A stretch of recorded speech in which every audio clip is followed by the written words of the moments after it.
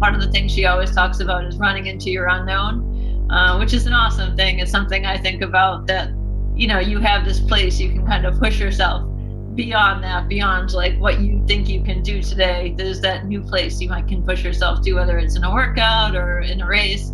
And a couple of weeks out from the race, a friend messaged me on Instagram who is also running the race. And he asked me like what my plans were for the race. And I told him, I'm going to start with the 3:05 pace group, and I'm going to, pick it up at the halfway point if I feel good. And he said, don't do that. He said, I followed you on Strava. I've seen your workouts. What you're going to do is you're going to run with the 3:05 pace group. You're going to pick it up a little bit. You're going to run a 3:04, and you're going to feel like you left something up there. You're in better shape than that. Start with the sub-3 group. You're going to run a 2:58. I mean, my PR is 3:14, so this would be like an insane PR for me. And I'm like, my heart's beating. I'm like, can I do this? Can I do a sub-3? Hello, podcast world. Welcome to episode 73 of Run Chats with Ron Runs NYC.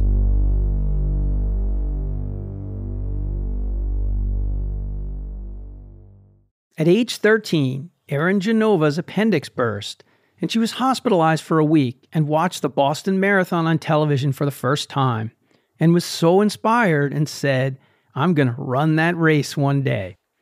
That is where her amazing running journey began.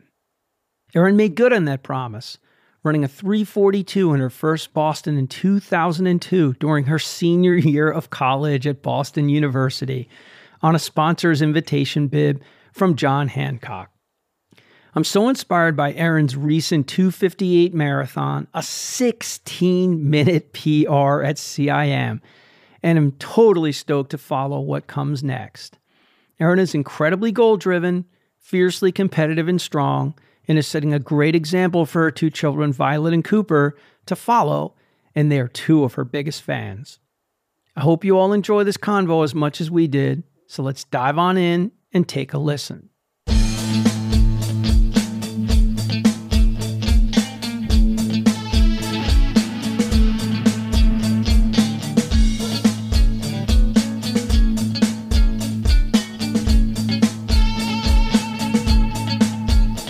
Erin Genova, welcome to Run Chats with Ron Runs NYC. How you doing this evening? Doing good. Thanks so much for having me on the show. So excited to be able to share a little bit of my story with you. Yeah, I'm excited. You have a really good story, interesting story, and you had a breakout race. I don't normally do the lead in early, but you had a breakout race at CIM, and you smashed a sub-3 2:58, and was it a 14-minute PR or 18-minute PR? 16-minute. Yeah, crazy. Crazy. I had been chasing 3:10 probably since at least 2010. With lots of stop and goes in between, but finally everything kind of came together and just blew it out of the water that day. It was pretty amazing. Oh yeah, that's amazing, unbelievable. But we got to get everybody introduced, you introduced to the Run Chats audience. So tell everybody a little about where you grew up, what was family life like for you as a kid, just as a little intro for everybody. Sure. Yeah, I grew up in Burlington, Mass. The oldest of two. My sister was 6 years younger than me, so I think that that allowed my parents to give me a lot of focus. I think because I was really into doing all types of sports just from a young age, and starting with everything from softball, gymnastics, dance, basketball, soccer. I got mostly into basketball and soccer for several years. And then turned my attention to competitive swimming for a while. Nice. So well-rounded. And what about your sister? Was she athletic as well? She did swimming and did a few sports, but she didn't have the competitive drive. I think that was just something that was really natural with me. I was always very competitive from a young age. I actually used to set up a little workout room in my basement, and I would set my alarm early, like even in middle school, I would set my alarm for an early time. I'd go into my basement and I'd run laps like back and forth in my basement. We had like a pretty big basement, and then I'd do push-ups, sit-ups, like I'd make all kinds of like routines for myself that I would write down. So I had that kind of thing where I just wanted to push myself and be the best at whatever I did, just, starting from as young as I can remember. But my sister did do a lot of sports, but she never really was into it in such a competitive way as I was. Interesting. And what about mom and dad? Were they athletic? Are either of them or both of them like super competitive as well? My dad's pretty competitive. He played on a softball team and he played hockey. Like he probably kept playing hockey like well into his 60s, and it was like a 30 and over league. So at some point I think they were like, okay, geezer, you gotta get out of here, because they were checking and stuff like that. So eventually he ended up giving it up, but now he's into the pickleball. He's down in Florida, so he's into pickleball. That's really big down there, and he's pretty competitive in that circuit down there, playing the games with the different old folks communities. Nice. Nice. Yeah. I know I'm at that age myself, man, at 61. I was just doing a track workout, man. And these kids that are playing soccer, when they kick the ball and it comes into my lane, they're always giving me the looks. And I was like, don't be giving me any looks, man. If that ball comes in front of me, man, it's not going to be pretty. But, it's like you would think they just have more respect. Your dad's out there playing hockey at 60, man. They should be like impressed that he's still like throwing down and playing and fit enough to do it, right?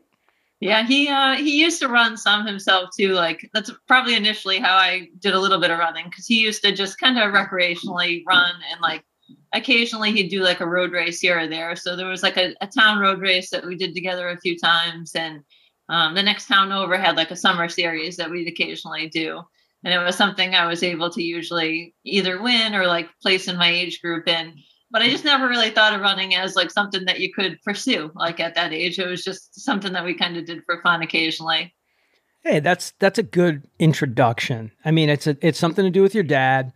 It's local community races. You're already winning and you're getting some kind of trophies, which is always a very good positive reinforcement that gets somewhere in the back of your mind. You're like, hey man, this is pretty cool. When I run, I win, or I get something awesome. It's not just like some fake participation trophy. And you're doing it with your dad. So that's kind of cool. And swimming kind of became your main sport, right? Like in high school, like you're after doing a bunch of them, swimming kind of became your main sport, right? Yeah. So around age 13, I became really into the competitive swimming, to the point where I was doing 6 days a week, twice a day, practices at 5 a.m. before school. My mother driving me from Burlington to Medford, about a half-hour drive. So she'd be getting up super early, driving me there, dropping me off, like going to work, taking a nap in her car because it was like too early for her to go into the office, and then driving me back there again, like at 4 p.m. in the afternoon. So it was swimming. We did weights. We did dry land. It was a pretty competitive environment, but so much fun. We did a lot of travel meets too, where we traveled all over New England, traveled to New York, had some like amazing experiences doing that and just being part of that team. And swimming is also a little bit like running, because it's somewhat individual, where you're trying to like push yourself and have that competitive nature, like trying to get your best time, but you're also like part of that team where you're scoring points or you're on a relay together. So you kind of have like a little bit of the best of both worlds there. Yeah, it's a great intro sport. I think the two sports that really cross over the most and set people up for running are soccer and swimming. Certainly, other sports are great. I mean, I was a college baseball player, friends who were lacrosse players, and football and basketball, wrestling, whatever. But, swimming is incredible discipline, enormous amount of aerobic work, it's strength work. And because of flotation versus running and pounding, or even cycling, which is way less pounding than running, the volume swimmers can do is just crazy. It's unbelievable what kind of volume swimmers can put in and work that they can, put in on their bodies and get stronger. And so you're developing a massive like aerobic system at a young age already, which you probably you're not thinking about at that point, but you are, because I don't care what stroke you're swimming. It doesn't matter if it's breaststroke, freestyle, individual medleys, whatever you're swimming, you're developing a lot of aerobic power and strength. Yeah. So with swimming, kind of like running, I usually like the distance stuff. So I do like the 1650, the 1,000, like the things nobody else really wants to do. That was what I liked. I hated the sprints. I hated like the 50s, the 25s. I was all set with that. Like the 500 was probably like the shortest distance that I did, like that I enjoyed. That's so funny. So even at that age, you were already gravitating to the longer stuff. You already knew that that was better suited for you. And it's usually the opposite. Most kids at that age, if they're coming out for a track or cross country, they want to run the shortest race, or, in a relay, they want to do the DMR, they want to do the 400 leg. They don't want to do 3,200, or, they don't want to run long. I mean, it's really unusual, that even at that age, you already knew that you were better at the longer stuff. So, but it also develops, like for long term, develops the mental toughness too, man, because it's a grind, to have those longer races, right? Yeah, it definitely was. Thank God for the counters, though, because in swimming, they have like the counters that they put into the water. Because if I had to keep track of all those laps in my head, then I would have been in trouble. Oh, hell yeah, man. When I had some years when I was swimming and doing triathlon, I was lost in there. I didn't know what was going on. Like, I just go totally space out looking at that bottom line on the pool. And I'd be like, wait, what lap am I on? I don't know. I have no idea. So you're right. I mean, and it's a race, no less. Imagine like totally screwing that up. It's not like, when we run a course, a half marathon, a 10K or something, there's mile markers usually, or clocks, although clocks are kind of going by the wayside. I used to love seeing pace clocks around the courses more, they would just know like, hey, here's where I am halfway through a 10K, or here's where I am. I don't know if that's the case by you, but you're just starting to see less and less pace clocks out on the course these days. Mostly just see them in the longer stuff, like the marathons, you always see them, maybe the halves, like you'll see a couple, but just mostly the marathons, I think. But even then, it's probably only like every 5K or something that they have one. Yeah. Yeah. And if you go to the true international marathons like Tokyo, Berlin and London are definitely better, in terms of having like miles versus kilometers, but Tokyo is pretty much all kilometers. If I'm not mistaken, the only marker that you would know as a US runner is like the half, and of course that's still 21.1K, if they're sticking to kilometers, but that really threw me off, man. And plus the watch over there was just gone. I mean, you start in this government district, which is, basically kind of like being in Midtown Manhattan, if you will, with just like a ton of big office buildings. And it's a cool area, super cool, but good luck getting a signal. And you're like running. That's for Tokyo you're talking about? Yeah. And I mean, I'm telling you, I think I was like 4 miles into the race, and it's raining and it's cold and it's freezing. And I'm like, I have no idea what's going on. I'm like, okay, I don't even know what mile I'm on. It's kilometers. My watch, I don't even know if it's I don't even know what's happening here. And I was also so frozen. I was already like, I think hypothermia was already setting in, because, I mean, that's the difficulty with these majors. And, it's of course. That's one of my things. I'm definitely going for the 6-star. I got Berlin in September already lined up. Cool. I'll see. And I'm kind of waiting to hear the results from London and, Tokyo. I don't know when that'll happen, because it seems like there's, a lot going on with that. 3 years straight of Tokyo canceled. 2020, 2021, 2022. I mean, 2 of those 3, they're going to have elite only races taking place. 1, they just didn't do anything at all. They just skipped and made it virtual. But it's tough. But you know what? You could get into Tokyo. Your time is fast enough to get you into Tokyo. There are like time standards for men and women if you're fast enough. So that's a positive for you.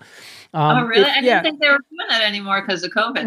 Well, look, at some point, it's going to have to become a regular race again. It can't just be, certainly their application process is going to be, regular people are not going to be applying. They're going to be taking their backlog of runners for sure, which I'm in that backlog along with many other runners that are queued up.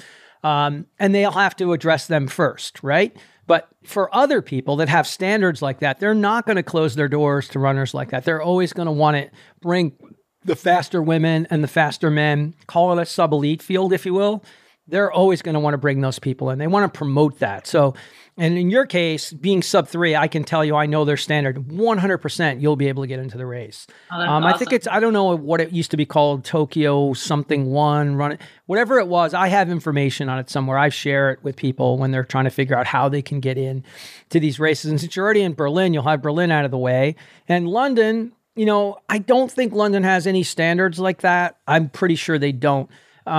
And you're not a master's runner yet, so you can't get in via I that. am actually. Oh, well, then you can get in. Yeah. You I'm can. 42. Okay, so there you go. You can get in through the World Age Group Marathon. Yes, that is my hope. But then we don't know, like, if they'll keep it in London, or do we think they will? Well, it may not be there for this particular. Actually, it is there again this year for 2022. I'm not sure where it'll be for 2023. That's up in the air. I don't know. I'd be cool with them keeping it in London every year. I think it's a great place. It's international. It's a great course, but we'll see. We'll see what goes on with that. But let's jump back a little bit. So going to college, you went from swimming to getting involved with crew, right? You got involved with rowing and made a change of direction there, right? Yeah. So I had a little time off my senior year, and did some coaching with swimming. I coached at a boys and girls club, the 8 and unders and the 10 and unders as an assistant coach, which was so much fun. And then when I moved on to college, I saw tryouts for the novice crew team. And I was like, hey, I'll try out and see what I had never rowed before. I didn't know really anything about it, but I tried out and I made the team. And that was great. Once again, another awesome opportunity, met so many people through rowing, got to travel. I was at University of Miami at the time. So I got to travel to Tennessee and Georgia and several other states down there where we competed. And just had another great time there. I did transfer my sophomore year over to BU, where I was part of their team as well for about a year and a half. Got to row in Head of the Charles, which was an incredible opportunity. Another thing, like being from the Boston area, is one of those big like life things to check off. Like Head of the Charles, awesome experience. And then unfortunately, I was sidelined with mono my junior year, and just wasn't never able to really fully like come back from that. It just really, the fatigue and just what it did to my body, I just couldn't go back. It was Division I, and what they expected you to do with 2-a-days weights, the ultra competitiveness of it, like my body just couldn't get back to that level as quickly as they were trying to push me to. So I had to kind of take a step back from that partway through my junior year, unfortunately. Well, that type of physical exertion, that kind of working out. And again, you had the 2-a-days with swimming, and you were doing weights in your swimming, even in your high school days. And now you're in college, and now you have your classes and you have your workload.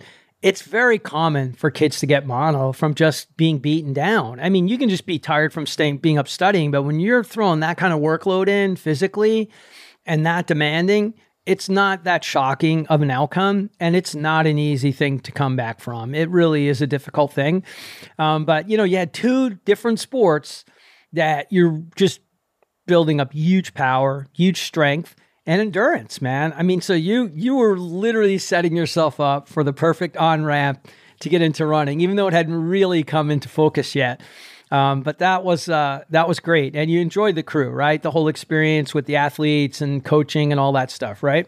Yeah, some of my best college friends still are from the crew team. Even after I left the team, like a lot of us still lived together, hung out together, did spring break together. I'm still in touch with a lot of them today. In fact, actually, positive of COVID is Zoom becoming so big, because we've started, before we would just kind of email and maybe talk occasionally, but we started doing some Zooms together, started kind of seeing each other again and meeting each other's kids, and just another kind of positive thing that came out of it. Getting the band back together, as we say.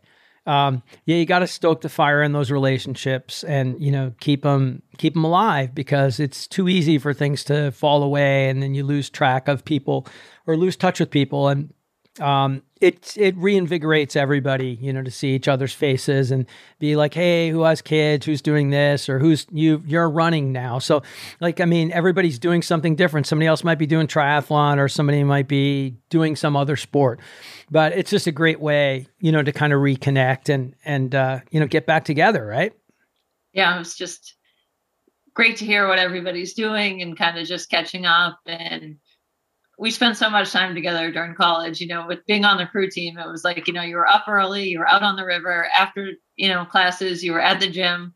They were pretty strict about like the weights and everything. You had to like sign in, you had somebody who watched you, made sure you did everything you were supposed to, you didn't get away with anything at Division I. It was like, you've got to do X, Y, Z. They kept track of your weights. They told you if you had to add more, you had to add more. There's definitely no cheating there. No shortcuts. No No. shortcuts. And you know what? It leads itself right into perfect on ramp for marathoning, because the people in life who are looking for the cheat codes and the hacks and, they want the easy way. They're not going to do well in marathoning. They might do well in some other aspect of running, but they are not going to do well as a marathon runner, because there are no corners to cut. Bases have to be built. Strength must be built. Miles must be run. And then you need to add the sharpening and the speed and all the other things that go along with it.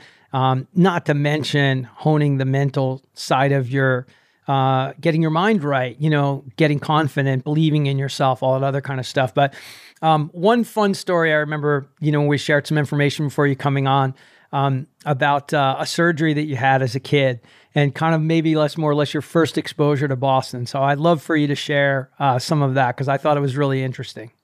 Yeah. So back when I was around 12, I was in seventh grade. My appendix burst and I was in the hospital probably for about a week. And while I was there, you don't get too many channels really in the hospital. So you're limited choices of what you can watch. But I did manage to watch coverage of the Boston Marathon.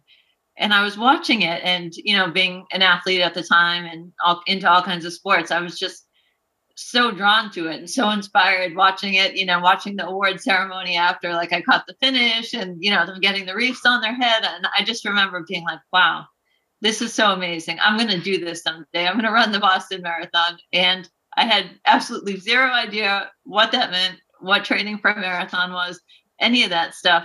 But it was something that always stuck with me. Like I said it to my parents, I said it to other people. It was something that I kept with me, from age 12 on, that I was going to do that Boston Marathon someday. That's so cool. And it's amazing how, television, it's so different now for all of us. I mean, our kids growing up in like the Star Wars world where every phone and iPad can tap into 5 trillion, apps and games and sites and just everything anywhere on demand. And, I grew up with literally, 5 or 6 different television channels, and, that was it. But those 5 or 6 different television channels could also bring you the New York City Marathon, could bring you the Boston Marathon. Even though that might have been a local Boston channel that was putting it on, or a local New York channel, with television rights, somehow it would show up on whatever channel in your area. And, it's something, man. I wasn't a runner. I was a baseball player in high school and college, but I would watch the New York City Marathon the same way you're describing and just be like in awe, like watching Greta Weitz, who won, I think, 9 times in New York, just blowing up First Avenue and not another woman anywhere near her. Or, back then, Bill Rogers, had won a bunch of New Yorks and Bostons, when he was at the top of his game, and Salazar and all these other runners. I mean, it just blows your mind, seeing them just like run these crazy fast times. But, it made such an impression on you, that you just said you were going to do it one day. And a lot of people say stuff like that, but they don't really actually carry it through. So it's kind of fun that it actually kind of came to life. But before we get into your actual races, kind of bring us into, when you kind of got your start. Because, so let's say post-collegiately, when did you kind of jump into the fray and just start getting involved loosely with running before you became hardcore serious about it like you are now? So that's the thing. I kind of just jumped right into it.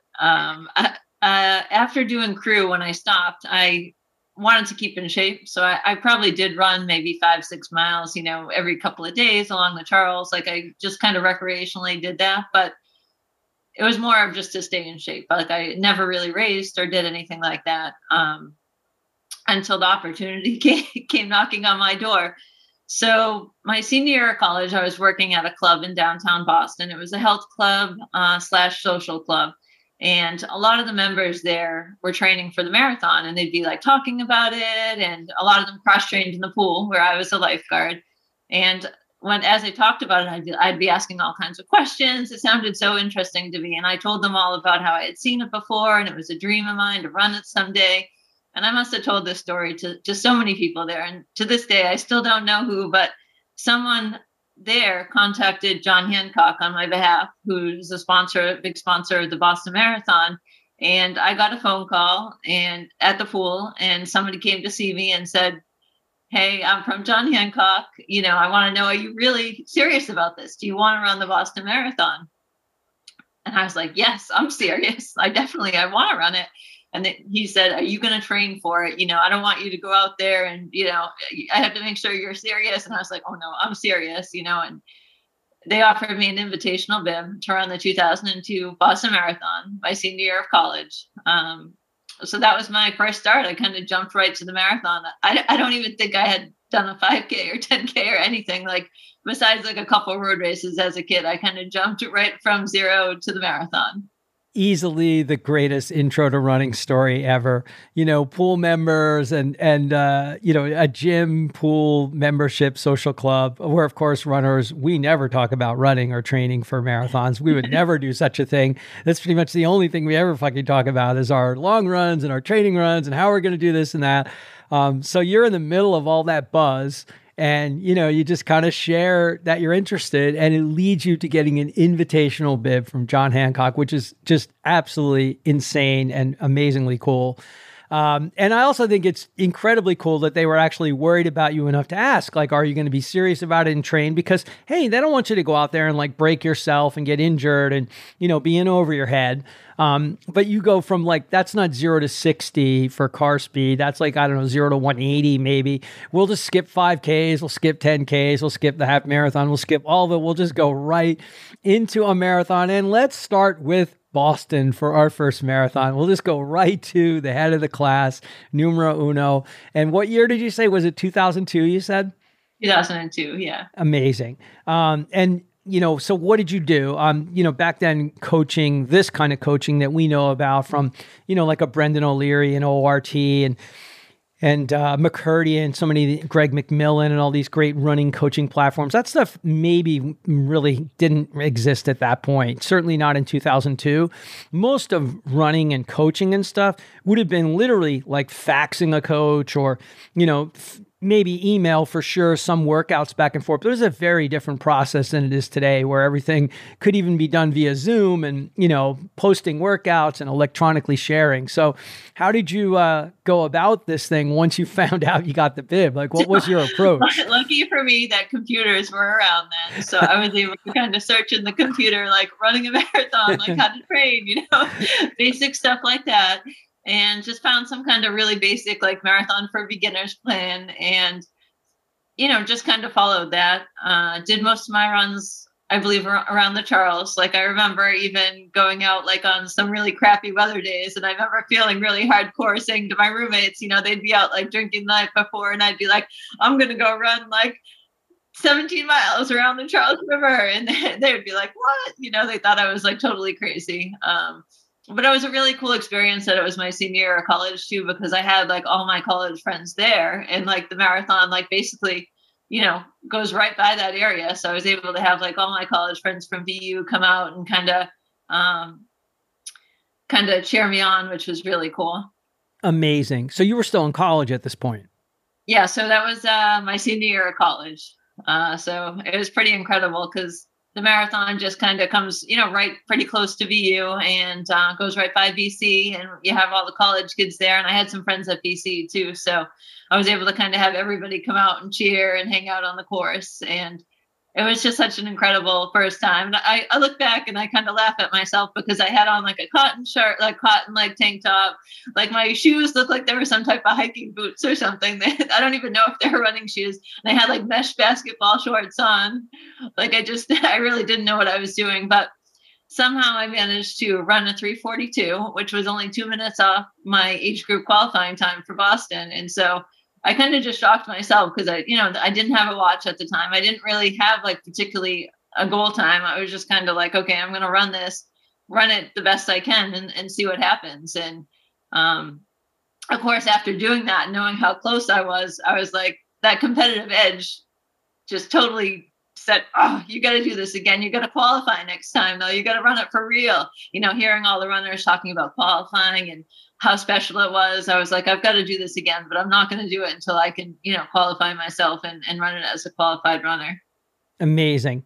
On so many levels, because, you're in college, for Christ's sakes. I mean, and a college that's right there. So they can be out on the course, they can cheer for you, they can root for you, be out in different sections. And yeah, we're going to need to see the photos. They're going to have to make the collage for sure. We're going to need to see some of those photos, man, because some of the gear we used to run in was kind of scary, but we didn't have all this cool shit like we have today. We didn't have all these cool tech fabrics and be able to customize our jerseys and put logos on stuff. And we just ran with whatever the hell we had, and sneakers were whatever was around that fit.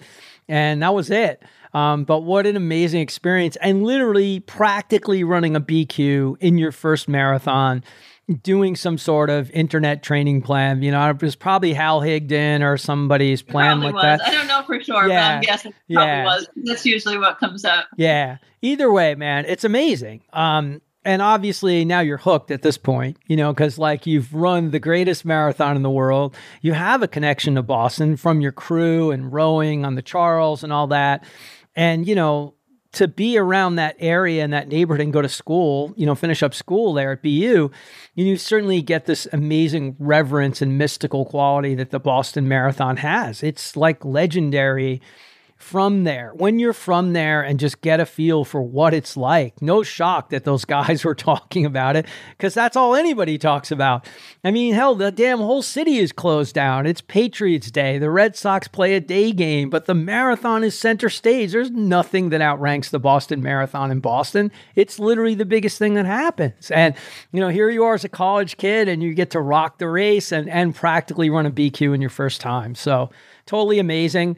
I mean, do you remember the course, or was it just like a blur? Because literally you must have had no idea what you were doing. You had no idea where the hills were, any of that stuff. It's like today. I don't think I knew any of that, which is crazy to think about now, because I've run Boston so many times and I've trained so much on the course that I probably know it back and forth. But at the time, I probably don't think I had any idea what I was getting into, all I knew was, okay, my parents are going to be at mile 20. My friends were going to be down near Kenmore.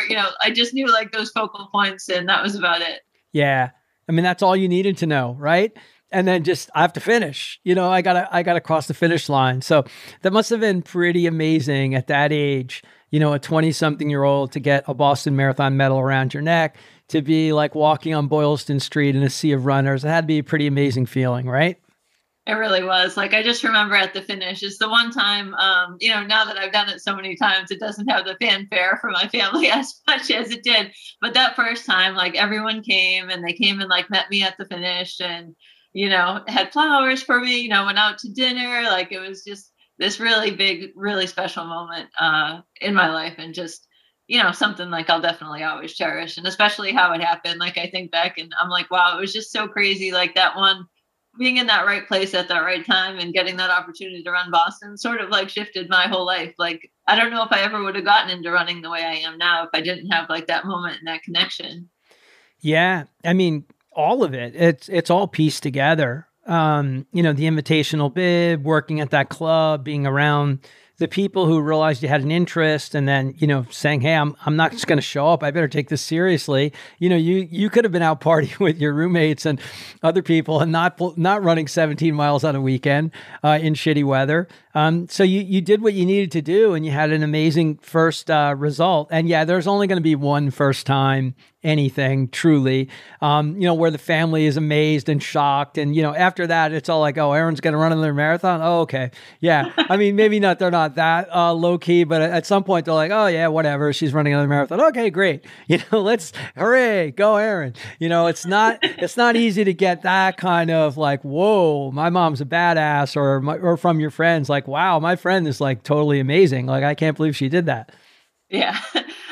I think maybe my recent CIM race might have gotten a little bit of that kind of reaction from people. But other than that, they're just oh, another marathon, Yeah, exactly. Well, we can't jump right to CIM because we have a lot of other, meat and potatoes to get to. So after that run, you put together a pretty amazing streak of Bostons. You ran a lot of Bostons. So talk a little bit about that, how you got involved, and how many you ran, because you ran quite a few successfully, in succession, and had a pretty long streak going, before you had kids. So talk a little about that and what that was like. So after college, I was out living on my own for the first time, so I wasn't quite ready to jump right back into it. But by the time 2004 rolled around, I felt like I was ready to make that BQ attempt. So 2004 came. At that point, I decided to run the New York City Marathon. I set my sights on that as the place to get my first BQ. The only time I've run New York, actually. I think I got to come back for that one again someday. Yeah, you're coming back. We're going to rectify that. So 2004, I did New York, and that was actually I met my husband right before that. So he actually got to experience that, to see me kind of go through that whole cycle and qualify for my first Boston. So that time around, this is so random to think back to, but I actually met another runner on Craigslist who was also trying to train for New York and was also trying to qualify for Boston. So thinking Craigslist sounds so sketchy these days, but back then it was like pretty legit. So we actually ended up meeting up, and we did a lot of our training together, like on the Charles, and we'd meet up like every week, do our long runs and kind of train together. So it was a really fun experience, just kind of getting to know each other and having this great time training, and then getting to go with my husband to New York. My husband's actually from New York, so it was a whole nother kind of fun angle to it, because he had a bunch of his friends come in to see me do New York Marathon. So we met up with a bunch of his friends the night before the race. And I remember just having those jitters, like, oh, I've been working so hard for this. Like, is it going to happen? And one of his friends made me do a good luck shot the night before. And that's something still to this day. Like, I always like to have just that, like, one glass of wine or one something the night before, just to kind of take that edge off and just kind of help you relax a little bit. And then it was just a fabulous day running New York. I just remember the crowds being so, so incredible and so, so loud. I actually never saw my husband, never saw his friends. My parents had come too. I never saw them because I didn't know the area. And there's just, the crowds are so, so thick, so deep. I never saw anybody. But I just remember crossing that finish line and being like, oh my God, I did it. Like, I'm actually going to Boston this time as a qualified runner. This is amazing, and being just so elated and so happy. And back then you could sign up for Boston much later than you can now. So that was 2004 New York, but I was able to get into Boston for that next year, 2005 for April, which was great.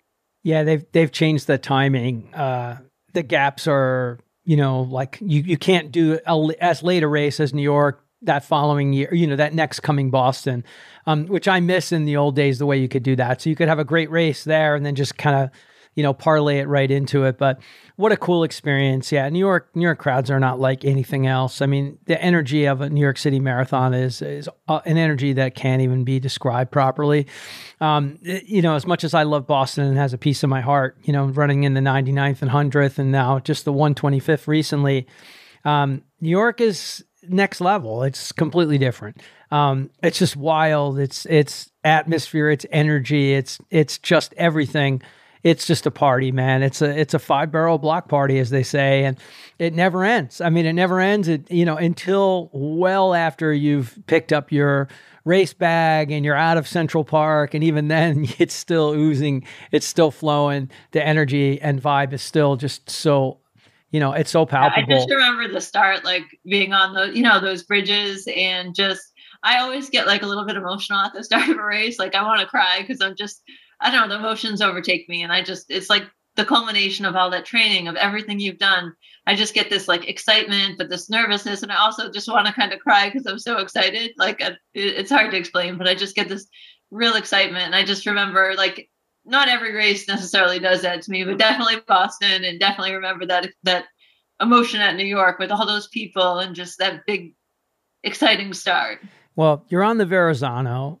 For anybody that might be listening that hasn't run New York yet, and you need to rectify that problem or else you can't listen to my show anymore. Everyone has to run New York City at some point.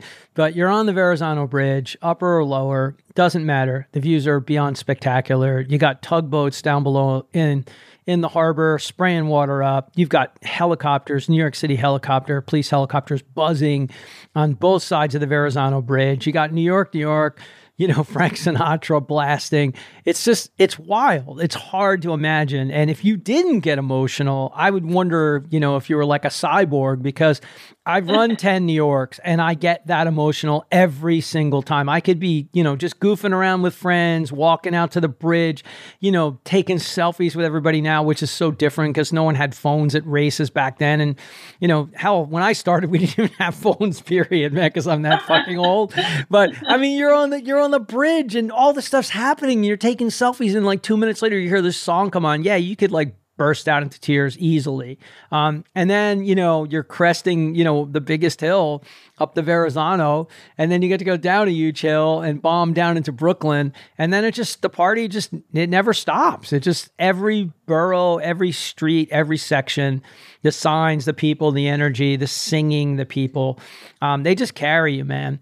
And then you get to finish the party in Central Park, which is my favorite place where I've run like 1 billion miles. So a great experience. And what did you end up running in New York for your first and only New York? I think like a 3:35. Sweet. So well under your BQ standard, but a time that you will obliterate when you come back. But we'll work on. We'll have to go on the schedule at some point. Yeah, that's okay. But that got you onto the BQ train versus like an invitation bib, and then you started like a huge streak, right? Like how many Bostons in a row did you run? So then I did Boston 2005 all the way through to 2012 every year.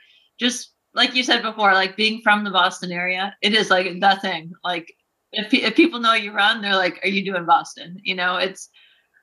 I actually have that kind of like fear of missing out this year because I'm not running Boston because it's all you hear about kind of in the running community, all everybody talks about.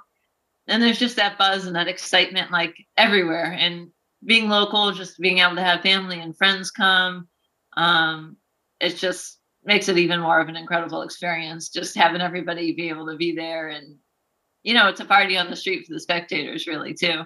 Well, that's a hell of a streak you put together and you qualified for all of them.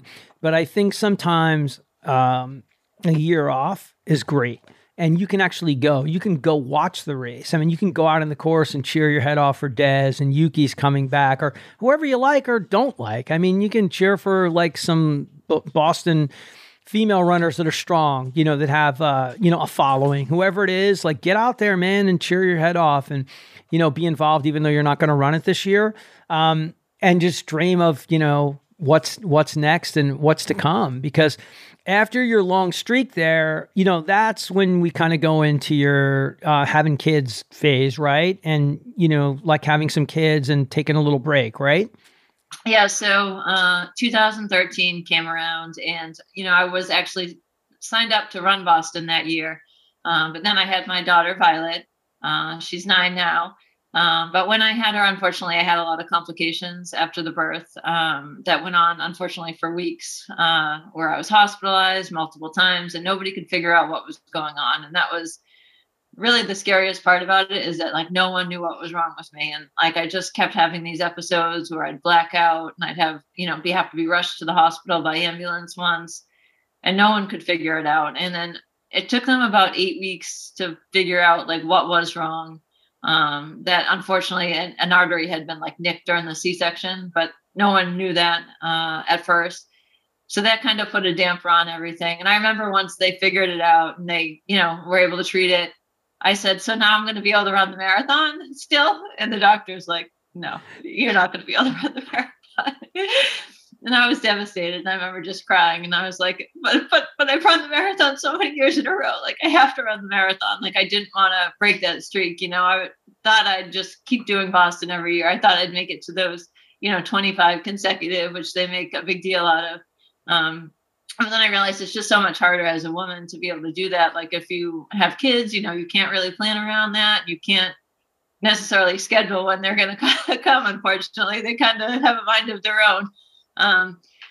So that happened, and I was so sad about not being able to do it. And, then that ended up being the year 2013 of the bombing, which was even more difficult for me, because I felt like I should have been there. I had this just strong pull, like I should have been there. I was signed up.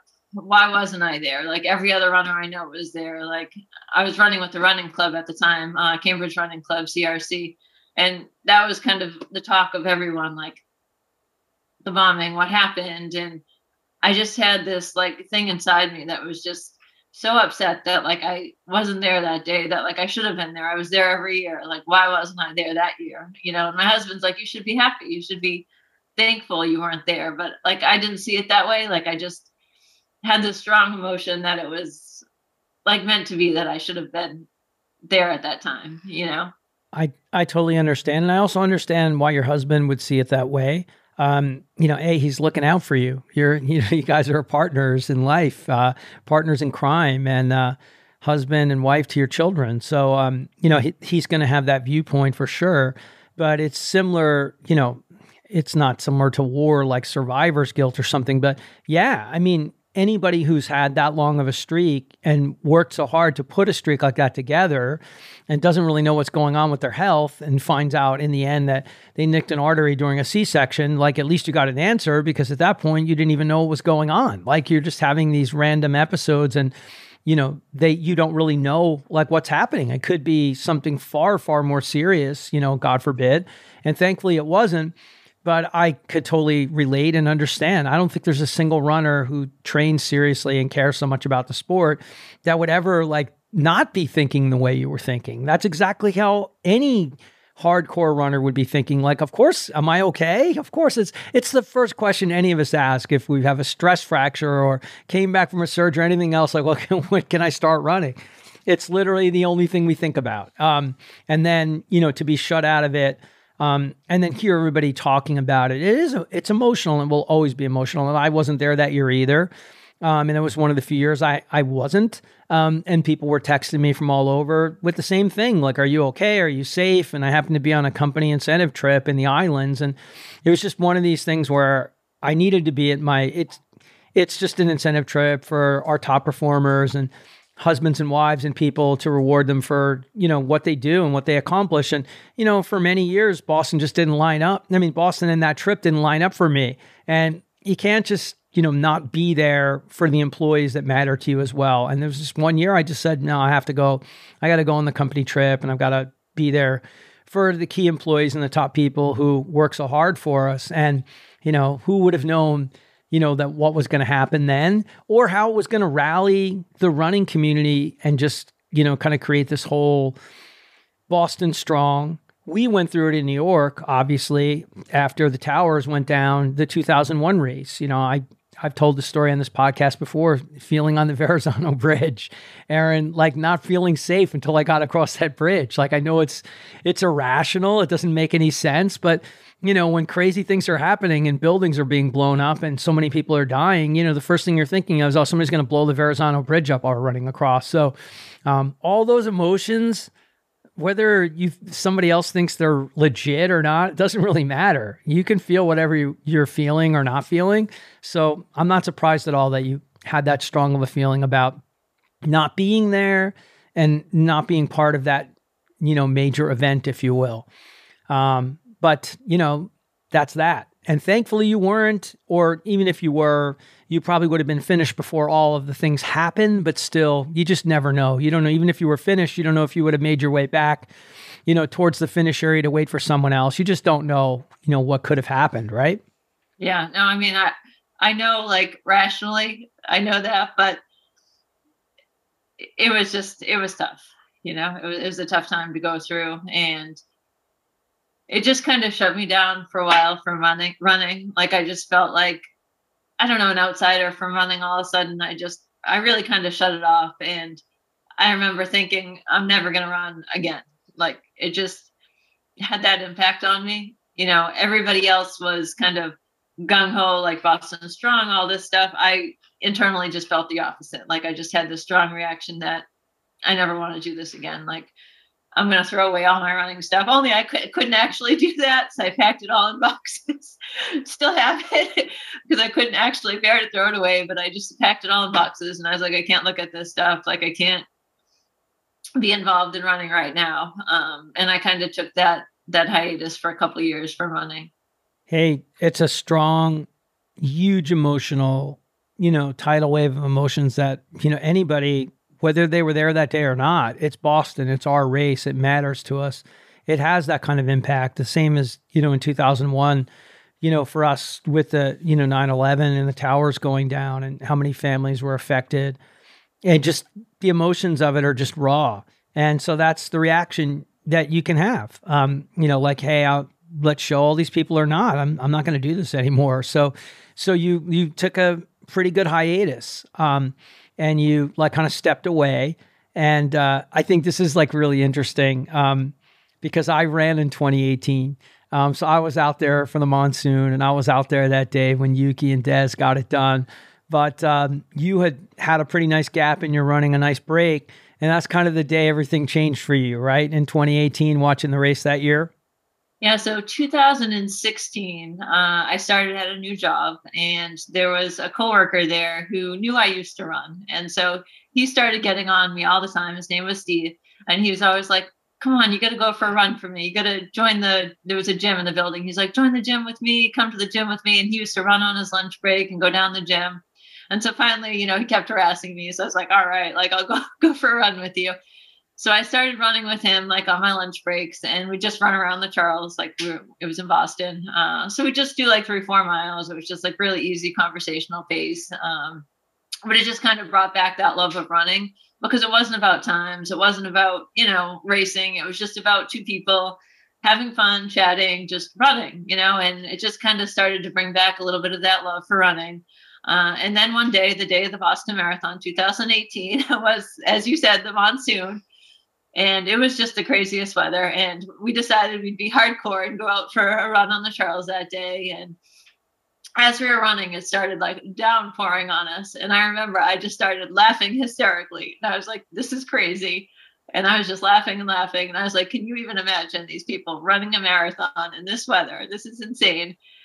And I just kept laughing over and over again. I don't know why. I just found the whole thing so funny. And he still laughs at me to this day, but for, just having that reaction. But every time it started raining harder, I would just start laughing more because I was like, this is insane. So we finished up. And by the time we got kind of in after lunch and, got done at the gym, the TVs were on, and we got to see the end of the marathon. And we saw Des come in for the win, Des Linden.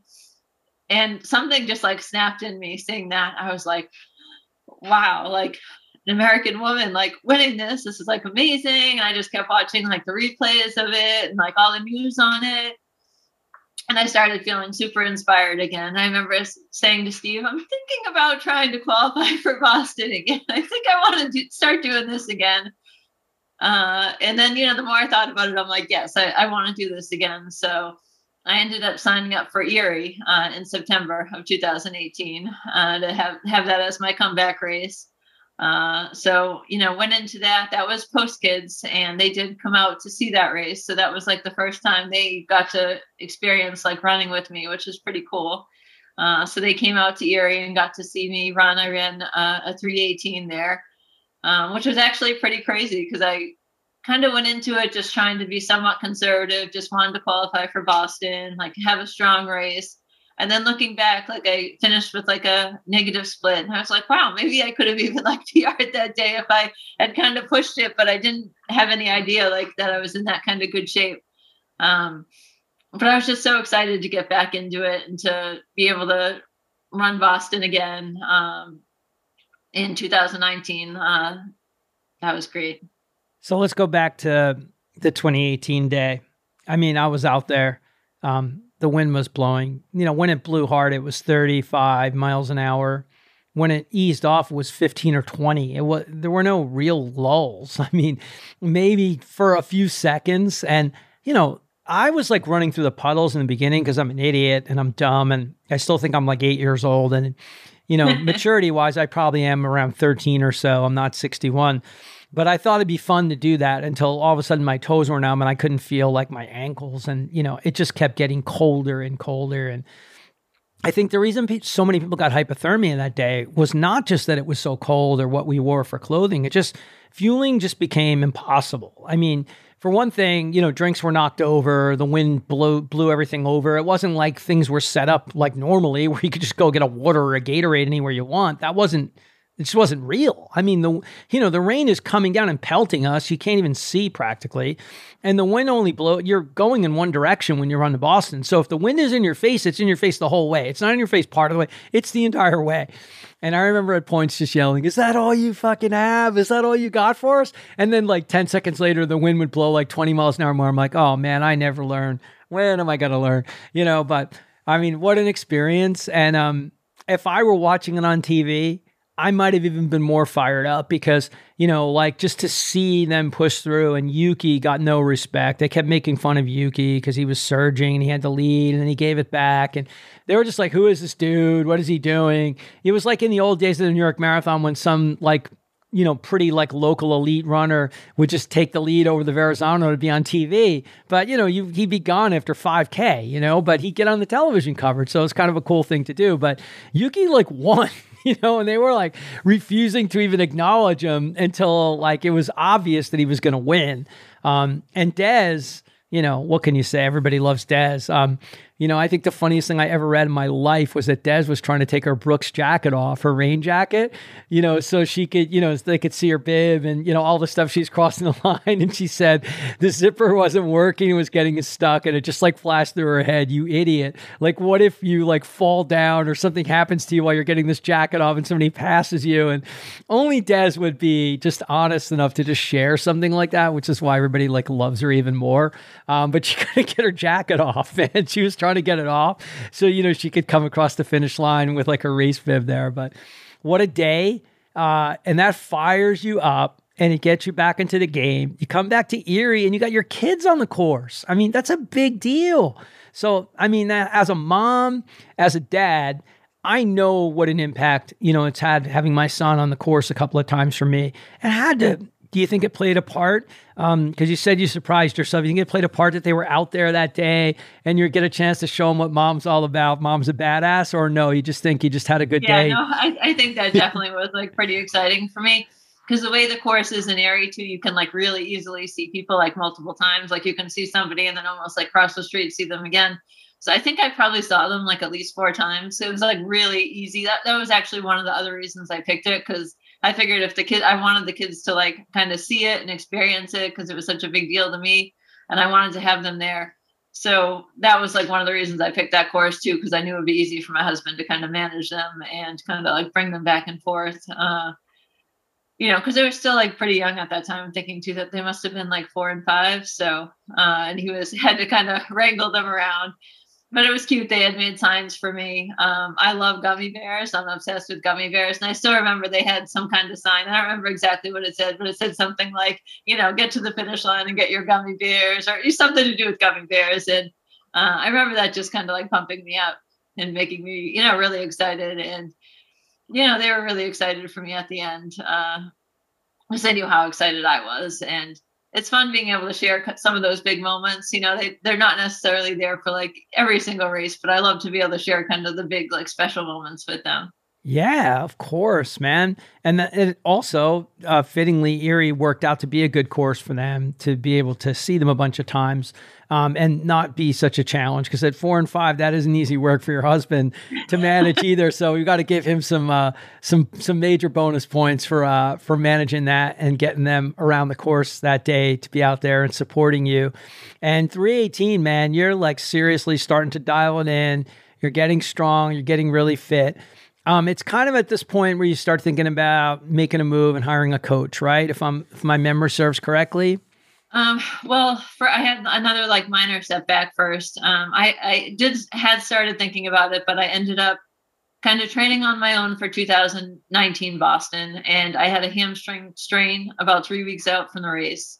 And at that point, I was just so devastated. Again, I was like, oh, how could this happen? Like, I'm still going after this 310 goal that I had set back in 2010 or something that I had been trying to strive toward.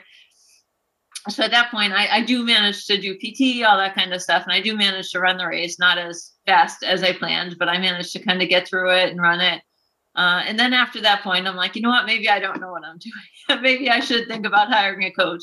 Maybe that's the thing that's going to push me over that line and finally get me to the point where I can break 3:10. Because, had tried so many other different things, and I was like, I got to try something new. And I remember I talked to my husband about it, and he's like, well, you know what you're doing. You've run like 20 marathons. Like, don't you know how to do this? And I'm like, well, obviously, maybe I don't know everything because, I've been stuck at the same time.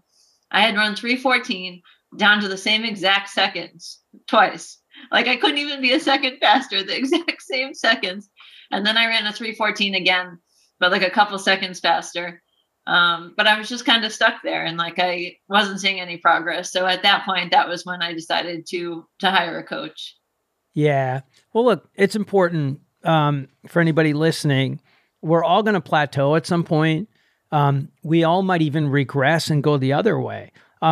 You just don't know with running.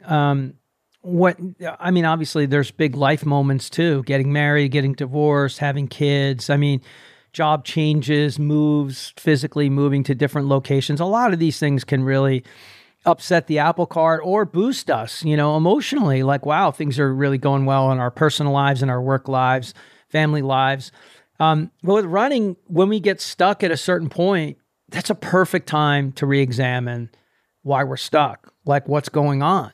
Like, what are you going to do differently if you are the one who's kind of administering your plan, right? You're the one figuring out how many miles a week you're going to run, and are you going to do a track workout, and what kind of long run are you going to do, and what kind of paces are you going to run? Like, when you're fully in charge of that and you're the arbiter of that, and we're stuck and we can't get through whatever that number is, it's the perfect time. So kudos to you for at least saying, hey man, I got to take a look and see if there's a better way to do this.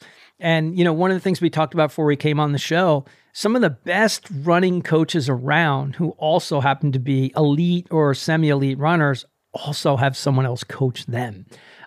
So there's a reason for that, because it's important to have somebody who can literally just look out for Erin's best interest, Ron's best interest, or someone else's, to know like, hey, she has a lot on her plate right now. Work is really heavy load. Life is a heavy load. Like, other things are going on. A parent passed away, something happened. Like, let's dial things back, for a couple of weeks. Let's really make an adjustment here. Or no, man, she's like killing it right now. She's ready to go to another level. Let's throw something else at her. Like, either let's increase more, let's take the long run out further, or let's add some other spice and speed to a workout that we haven't really been doing before. And again, when you're your own person making those calls, we're not the best person to make those decisions. So how do you approach looking for a coach, and where did you land? How did that process work? So for me, I think I had been on several like running Facebook groups. And so people were always looking for coaches, and there was always people recommending different coaches. And so I started kind of following along and looking at what different people were doing. And then I came across Brendan O'Leary, who's O'Leary Racing Team. And he was always answering questions for people, giving feedback to people, even though he wasn't coaching them. And I heard several people recommend him as a coach. And then I started kind of following a couple of his athletes and seeing, hey, what are the athletes that he's coaching doing? And I saw a lot of them make tremendous progress, and some were kind of around the same times as what I was looking to do. And I saw them have those kind of great improvements. And I was like, then this guy seems like he knows what he's doing. He's giving a lot of great advice to people. So I reached out to him about doing coaching. At the time, he wasn't taking on anybody personally, but he had a new coach, Casey Keller. I'm going to butcher her last name. Killareski, working for him. So I started with Casey in November of 2019 and started working with her. And I realized once I started working with the coach that I probably had no idea what I was doing before, because I never really did much track workouts. I definitely never like put marathon pace miles into my runs. Like, I never did that. So many critical things that somehow I never did and kind of got away with. Like, those things, I realized how they can really push you to another level, doing the track workouts, doing more speed, putting the marathon pace miles into your runs, and how much more comfortable that could make you in the marathon. Because I had several sufferfests in my marathons where I just kind of died at the end. So I started working with Casey, which was an awesome experience. And I worked with her PR'd in the 5 and 10K working with her. And then it kind of got to around March of 2020. And, we know what happened then. I was supposed to run New Bedford Marathon, which was like right around St. Patrick's Day. And that Thursday, I'll never forget, I was at work and I got the email that the race was canceled. And everything was still open then. So I was like, what? The race is canceled? Like, what's going on? This is crazy, having no idea what was going to come next. So at that point, I was like, okay, this is one race. I'm going to keep going. I was signed up for Boston that year. And I was like, this is going to finally be my time. The training was going incredible. I remember Casey saying, oh, you're in shape probably for like a 306. And I felt great. I was so confident. I'm like, I'm definitely breaking 310. There's no question in my mind. I'm going to do it this time. Super confident.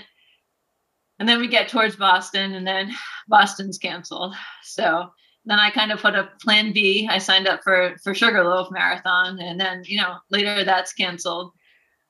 So then I kind of decided to do a time trial on my own at her suggestion, but my heart just wasn't in it. Once everything started getting canceled, it just became like really tough to push through. I was working from home. My husband was working from home. The kids' school became closed. I just felt like bogged down with so many things personally. I couldn't put like the heart into, the running that I knew I needed to, so at that point, like I kind of took a break from the coaching for a while. Well, you learned some really key lessons on your training, when you first started to work with Casey and had exposure to, Brendan's group, O'Leary Racing Team, those key things that people that maybe haven't had like an elite coach working with them before, running marathon pace miles and long runs. I mean, it's just so critical. It's so important. I mean, how else are you going to be comfortable on race day if you're not running those paces in long runs? And yet so many people just think, well, I'll just go out and do a long, slow distance, long run, and I'll just do 20 miles or I'll do this distance. And yeah, that's how it used to be like 20 or 25 years ago. And sure, you could run a marathon and maybe even have a really good day, but you're never going to hit your peak or really explore how good you could be if you're not working at these different system levels. And then integrating track workouts in, which are very specific. You're not running someone else's paces. You're running paces that she's looking at and identifying based on your fitness level that you can hit. They're going to target different aerobic systems and make you stronger and fitter. And I think that's key too, because I would never probably have known what paces to push myself to, or have thought like, hey, you can run a long run with like 10 miles in the middle of it at this pace. I would have been like, no way. Like I would have not thought I could do it, but having a coach kind of believe in you and say, you can run this pace. Like there's something different about that. And it's something that helps give you that confidence that like this person's training me. They know what I've been doing. They say this is the pace I can do. So, it gives you that kind of boost of confidence that I'm going to go for this. Even if I had told myself I was going to do it, I don't know if I'd have that same faith. It's 100%. You nailed it. I mean, it's like a bullseye because, I mean, it doesn't hurt when your coach is qualified for Atlanta and running the marathon Olympic trials and is running 2:43 PR at CIM, and she's a total beast. But still, it's the most important thing you said is they believe in you. So whether it's Brendan or Casey or me or someone else, when someone else believes in you that strongly, that fervently, and they know that you can do something, it rubs off on you. And there's this feeling, and I just know I've had it many times working with a coach when it's been a great connection, like you don't want to let them down. If they write out a workout for you and tell you you're running 20 miles and I want you to do, after 4 miles, running XYZ, and I want you to run 6 miles at 6:10 pace, and then I want you to run, a float mile, then I want you to run 3 more miles at this pace, you look at it, you're like, I'm doing my emoji eyes right now on the screen for everybody who's only on audio. Like my emoji eyes are getting bigger. It's like, what? What is this workout? I can't do this. And then you send them a message back. They're like, oh, no, you can do this workout. And you're like, all right, I got to fucking nail this workout. I have to do it. And it's amazing. Somewhere in there, you're like halfway through the thing and you're like struggling and suffering. But then you're like, whoa, I'm halfway done. I only have like halfway more to go. So, let me take care of this. And then, of course, any great coach is going to have you focused on your fueling and when do you need to fuel and what should you be using and what should you be practicing with. So these are all things that you get exposed to when you're working with a good coach that are going to prep you and, put you in the best opportunity to be the best version of yourself, when you're out there come race day. And unfortunately, you guys are peaking, you'd run some PRs, you have a great connection, there's like great respect there. And then just everything falls apart, like a house of cards, and no one can predict how this stuff is going to be. And, understandably, you took a break because there weren't any races, period. The only races that existed were virtual. And I, for one, had no interest in doing any of those races personally. I know a lot of people did, and that's fine if they did. I mean, I cheered my friends on who were quote unquote running PRs in virtual races. Fine. I mean, I'm fine with that. I'm as happy for them, like Casey had suggested you do at Marathon Time Trial, but your heart has to be in it. You have to want to do that. You maybe need somebody riding the bike alongside you, with some music, like maybe some atmosphere to get you like in the flow and the state. But if you're not into it, it's not going to happen. So you had to take a break from, direct coaching because of no racing. And the next part is, I think, really interesting of how you kind of handled your running over this next period of time. So take us through the next section. Yeah. So at some point after COVID, Boston the Massachusetts put in like a mask mandate for everywhere, like even outside, like even if you were by yourself. And so at that point, I was like, I'm not going to run outside in a mask. Like I know people do it and it's difficult, but it wasn't for me. So I have a Peloton treadmill. So at that point, I just pretty much went exclusively to running on the Peloton treadmill. But it ended up being an amazing thing for me because I found an amazing community on Peloton. The instructor, Bex Gentry, she has it's not her, but it's a group of supporters that like her as an instructor called Bex Beast. And so that Facebook group is a group of super supportive people. And I ended up just really getting uplifted by that group. I started planning my whole schedule around trying to do the live runs. We'd high five each other. We'd tag each other on Instagram after, and just kind of built up this community where you could like ask anything and say anything. And people would post their runs on Instagram and kind of, give each other high fives or great job. And I wasn't running particularly fast or a lot of miles at the time, but it was just great to kind of have that support and, all those people kind of out there, during a time when there was like no connection, there was no, you couldn't see your family, you couldn't see your friends, you had to stay 6 feet away from everybody, but then you could high five people on the screen on Peloton. So there was just something great about that, like feeling connected to people and just having that extra connection that just kept me going during that time. And even though I'm kind of back to a lot of my miles outside, I still do hop on the Peloton once or twice a week. And I still have like those connections from that group. And it's just, it really is a great group of people. I think it's fantastic because it renews our faith in like mankind. We were all tested in ways that we just could never have imagined. I mean, every one of us, I don't know a person that I know in my life that I'm close with, didn't think that COVID was going to last more than a month or 2 months, maybe even the most pessimistic of people that are in my life. And there are very few of them because I don't surround myself with those kind of people, man. If you're that glass half empty kind of person, you ain't rolling with me, man. I don't have time for people like that. But even some of those folks that I did have around me would be like, this is going to be a 3 to 6 month thing. And I just like looked at them like they were crazy. And like, here we are, like a couple of years later.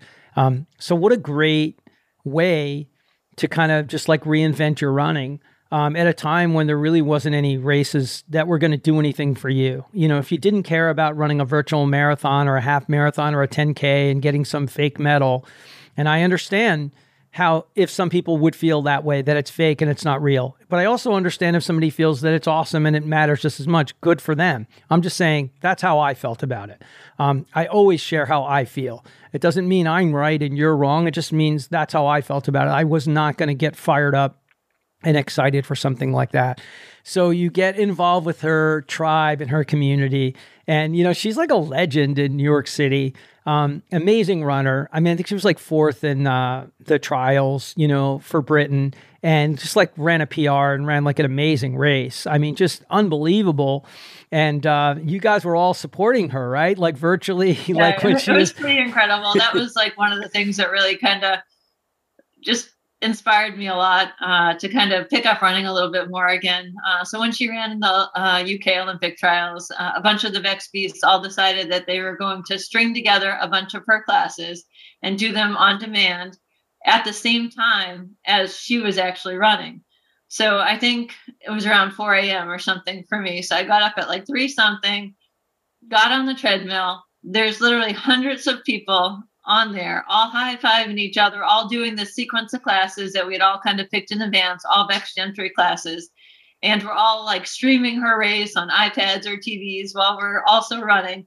And we had said we'd try to run, you could run as much or as little as you wanted, but a lot of us said we're going to run for like the full duration of how long she's running for. So I think I ended up running about 15 miles that day, which was the longest I had run in a while. And it kind of just got me excited seeing her do that, because that was a big PR for her. And I know I had kind of read in some news reports that, some people were like, oh, a Peloton instructor, but to see her kind of show what she could do, and listening to her on the classes all the time, she's a super inspiring instructor. And one of the things she always talks about is running into your unknown, which is an awesome thing. It's something I think about, that, you have this place you can kind of push yourself beyond that, beyond like what you think you can do today. There's that new place you can push yourself to, whether it's in a workout or in a race. And she gets you to do that in a lot of her classes by just the different types of intervals or whatever that she does. And she's just genuinely like a great person. Even though I don't know her personally, she will give you the likes on Instagram or respond to stuff. But our really great community has just formed just around her, and it's a great community to be a part of. It's a fabulous story, and it's positive energy sharing on the highest possible level. People getting up at all hours of the morning to kind of try to pay that forward for her, for all that, the great vibes and energy she brought to all of you, and inspiration that you all shared amongst each other, while you're doing these workouts and runs, together, and high-fiving each other and tagging each other, and creating positive energy at a time that sucked. Face it, man. It's like black hole, Groundhog's Day. Every day is like, are we really fucking still in this movie? Like, it's still, can we fast forward? Where's the DVR clicker? Can I just move a few chapters ahead? No, I can't do that. So it's like, Bill Murray got better as the movie went on. Then he's speaking French, he's learning poetry, he's doing all the things he can to woo Andie MacDowell. But in real life, we're not really getting any better. We just want it to end, And so I love that you found this whole community and, kind of brought a different kind of joy back to your running, not focus so much on racing and PRs and a sub 3:10 or anything else, just running for the sake of running for the good positive energy and the good health implications it brings at a time of stress that is off the charts, right? So I think it's one of the things that really kind of kept me going when times were tough, because I knew I had those live runs. And even when COVID got really bad and everything shut down, Peloton actually took the treadmills and put them in the instructors' homes so that they taught live from home during the pandemic. So that was neat too, to have, you'd see them in their apartments or whatever, running on the tread with you. And it wasn't always the best audio quality or best video, but it was real. It was them being real. It was them, at their homes, bringing that to us, still trying to keep us connected, even during that tough time. So that was just great to have. Yeah. And so much needed to kind of get us through, these awful periods of us being stuck. It brought live positive energy to every day or whenever that next workout was going to be, instead of saying oh, what am I going to do today? Well, I got Bex's class at XYZ. I know that's going to be a good hour or 2 hours, and, message with some of those people, and that'll be positive. So in many ways, that kind of got you ramped up and in the right state of mind to take on your next big goal, right? Which ends up being CIM, right? Yeah. So I think around the time when Bex ran her Olympic trial race, I started getting excited again and started thinking wow, maybe I'm going to start looking for another race. So I picked CIM because I figured it was far enough out in the calendar that hopefully COVID wouldn't be an issue anymore. The race would actually happen. Yes. At the time, I just couldn't see Boston happening. I know it did happen, but Massachusetts was so strict. And races were in like the final stage of reopening. So I just had a lot of fear that like my heart would be broken again. And like I just couldn't do it again with Boston. I'm like, I can't sign up for this race and have it like not happen again. So I picked CIM because it was a couple months later. And I also was, had that inspiration of my former coach, Casey, and her run at CIM and having like such an amazing race there, and just hearing about that from her. It just sounded like, a great place to go and to try to run that PR, because I had heard it was, such a fast course, and I heard such good things about it. So I decided that would be my goal is to head there. Yeah. I mean, I think you used some real sound decision making all the way through and through. I don't think any of us wanted to have our hearts broken anymore. Like Tokyo keeps canceling. It's like, we just want to run, man. That's all. Like, come on, it's outdoors, man. We're not going to kill each other by running outside. And I just wish people would get the memo already, like. And it's so hard because I feel like running was one of those things that was like the last thing to come back when it's outdoors. And I just don't understand why it was so far off, like bars, restaurants, everything can happen, but not running, and it was just, it made me so angry for a long time that running was just the very last thing to come back. But as we got close to CIM and I saw that it looked like it was definitely happening, once we got the email with like the safety protocols, I'm like, this is happening. I am ready. So going into CIM, I wasn't like quite ready to jump into the one-on-one coaching again. But what I decided to do is to reprint out the coaching plan I had from Coach KCK before.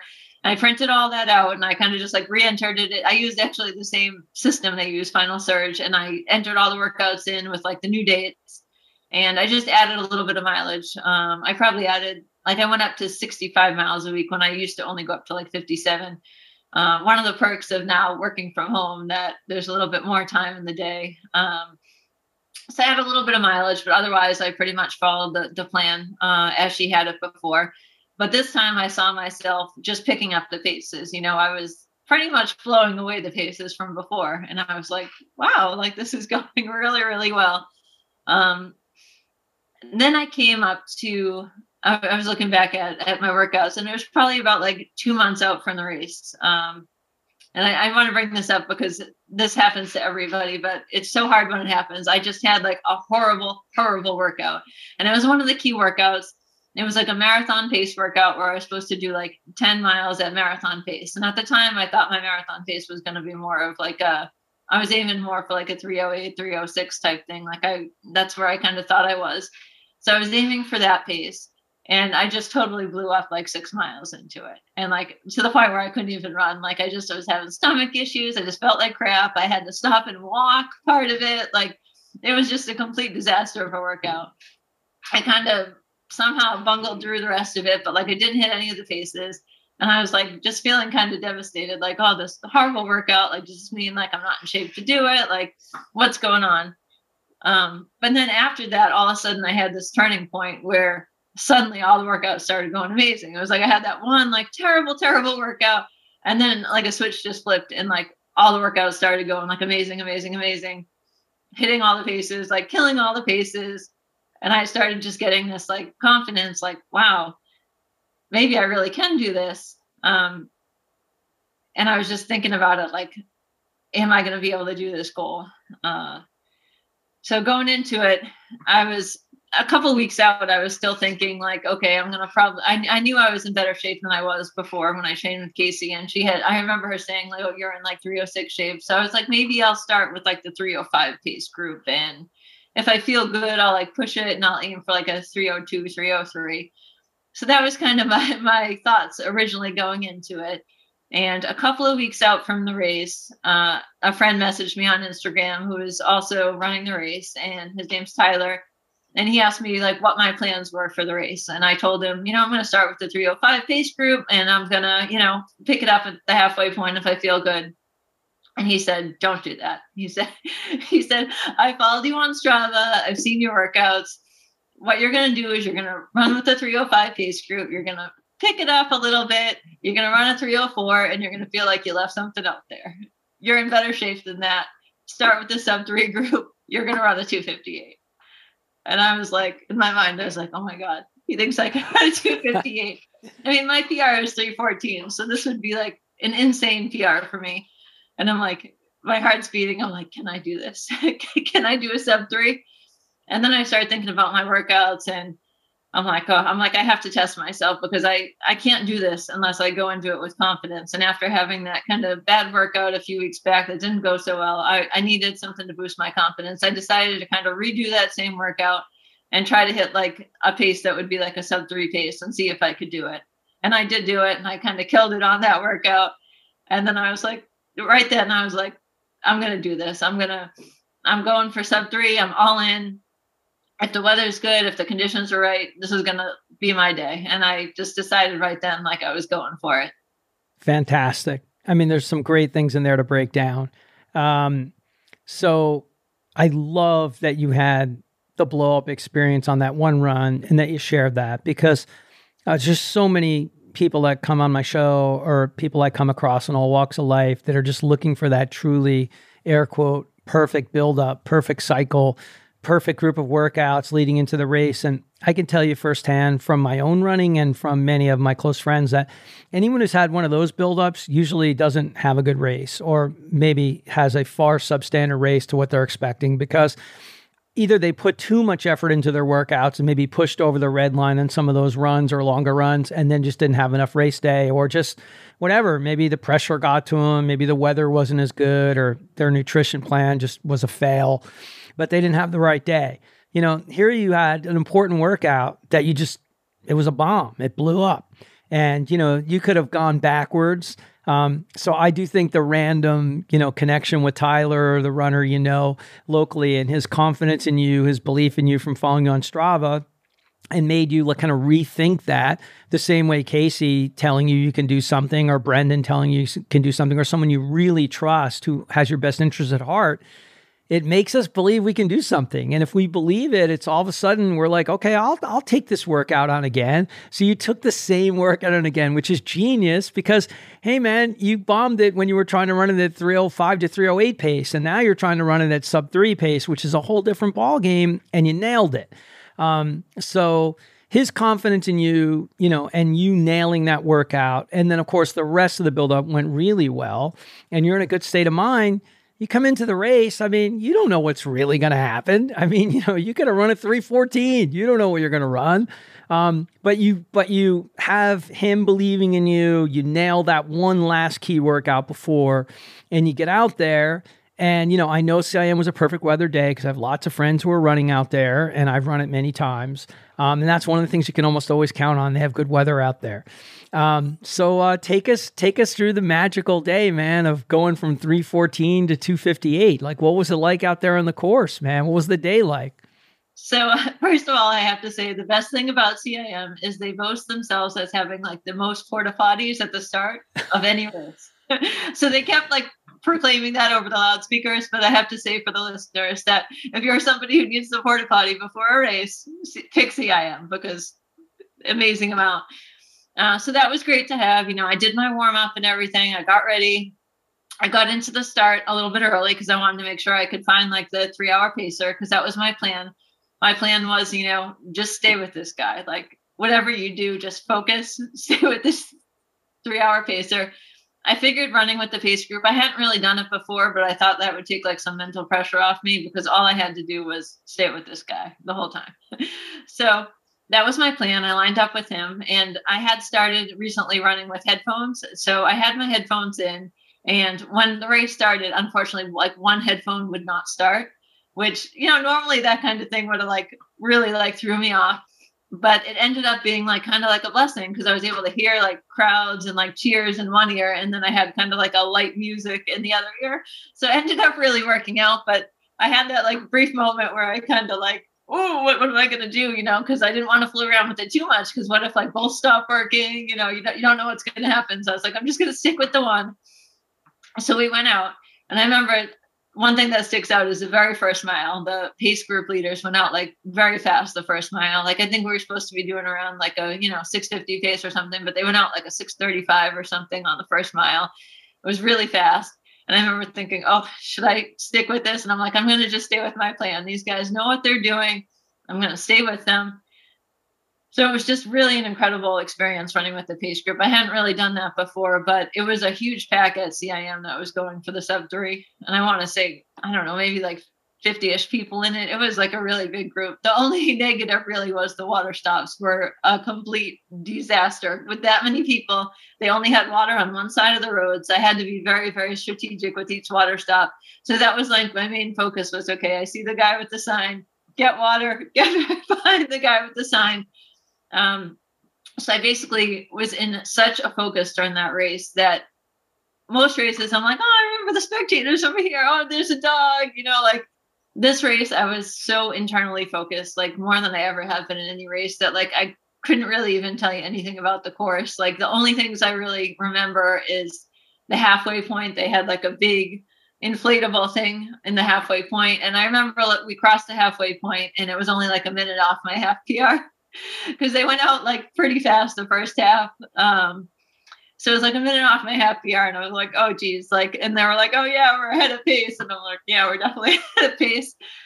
So, we keep going. And then when we hit mile 18, I want to say, usually that's the point where I start really feeling it a little bit in the marathon. And so we hit mile 18. I remember looking at my watch and I'm like, wow, I still feel pretty good, and I started like kind of getting excited that I was feeling good, and it was already mile 18.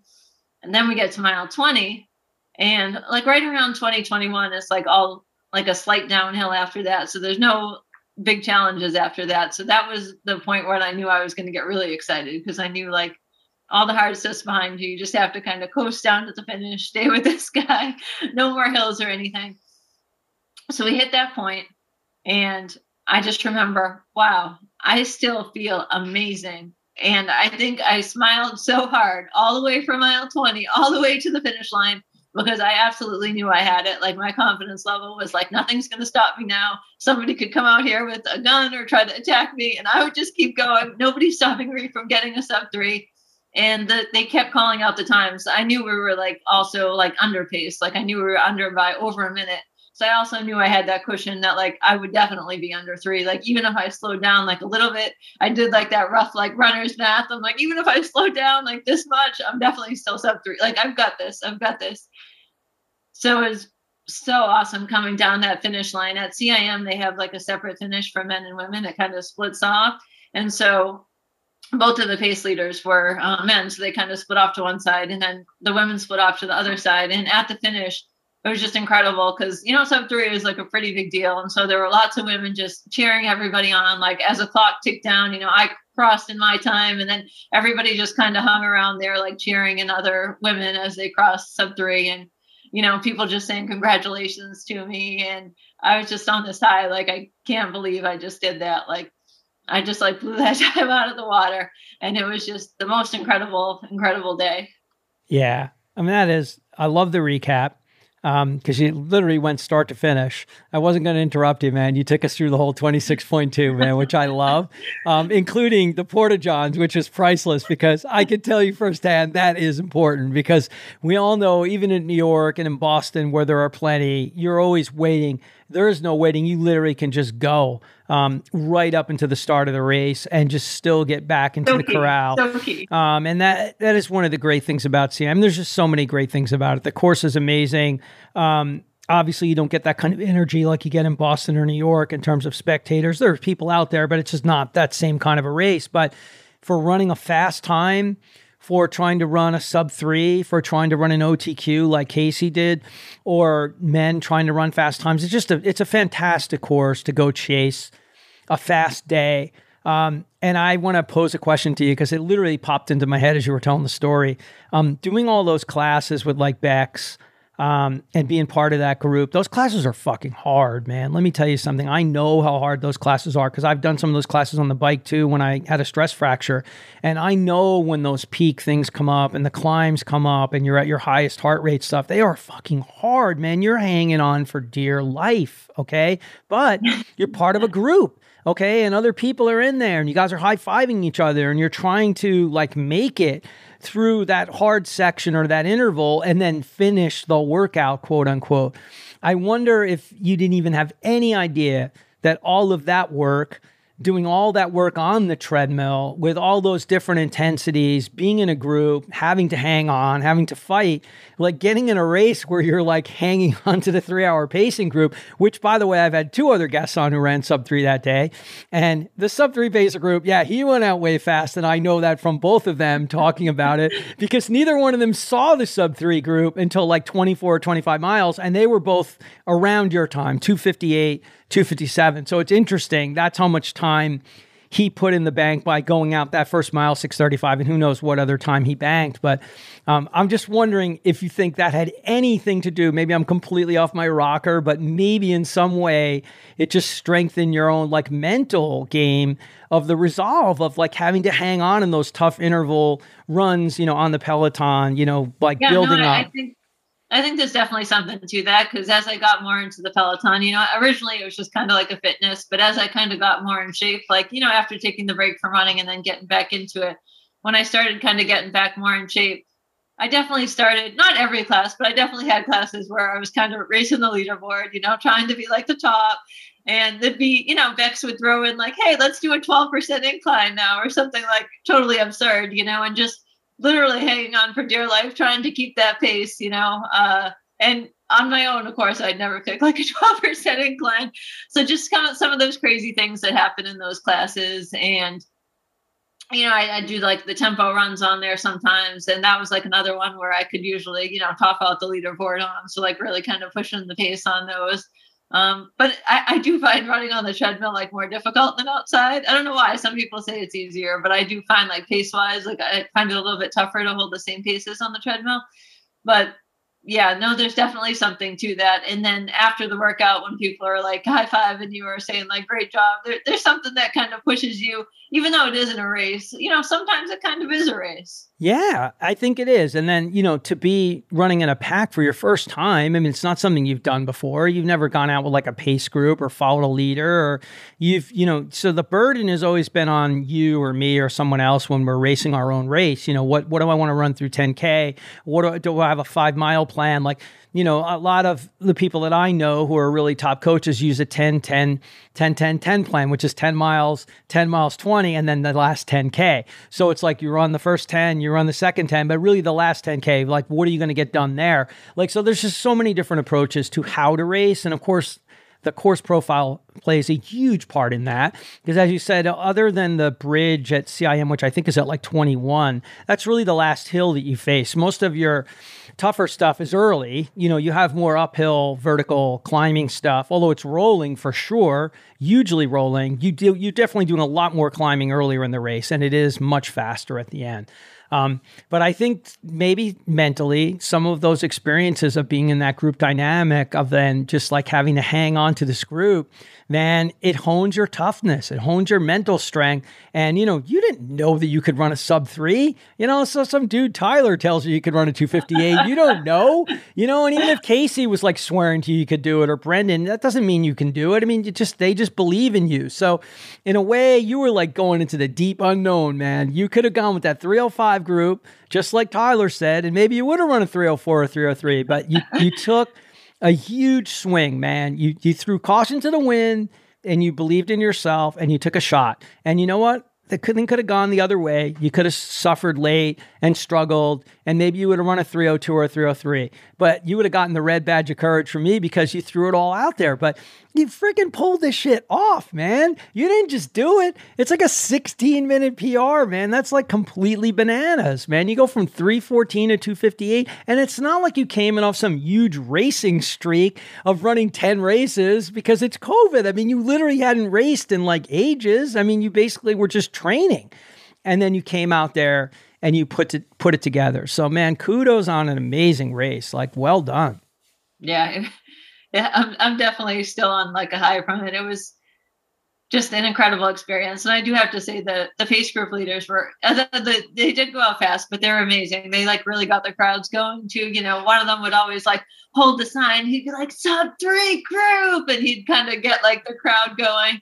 And there was just something really exciting about that being like, I'm part of this group. I'm part of this pack. And, it was a pretty big pack. Like I said, it did whittle down around mile 20 or 21 when, some people that were hurting fell back, but it still kept like a good solid amount like through the whole race. And it was just nice knowing once I hit that, like you said, mile 21:20, when you get that kind of last hill, that at that point I was just all smiles, because I was like, nothing is going to stop me from hitting this goal, right? Like I knew I had it, like the confidence. I've never felt that confidence in a marathon at mile 20. So just having that confidence and being like, I'm going to do this today, like this is happening.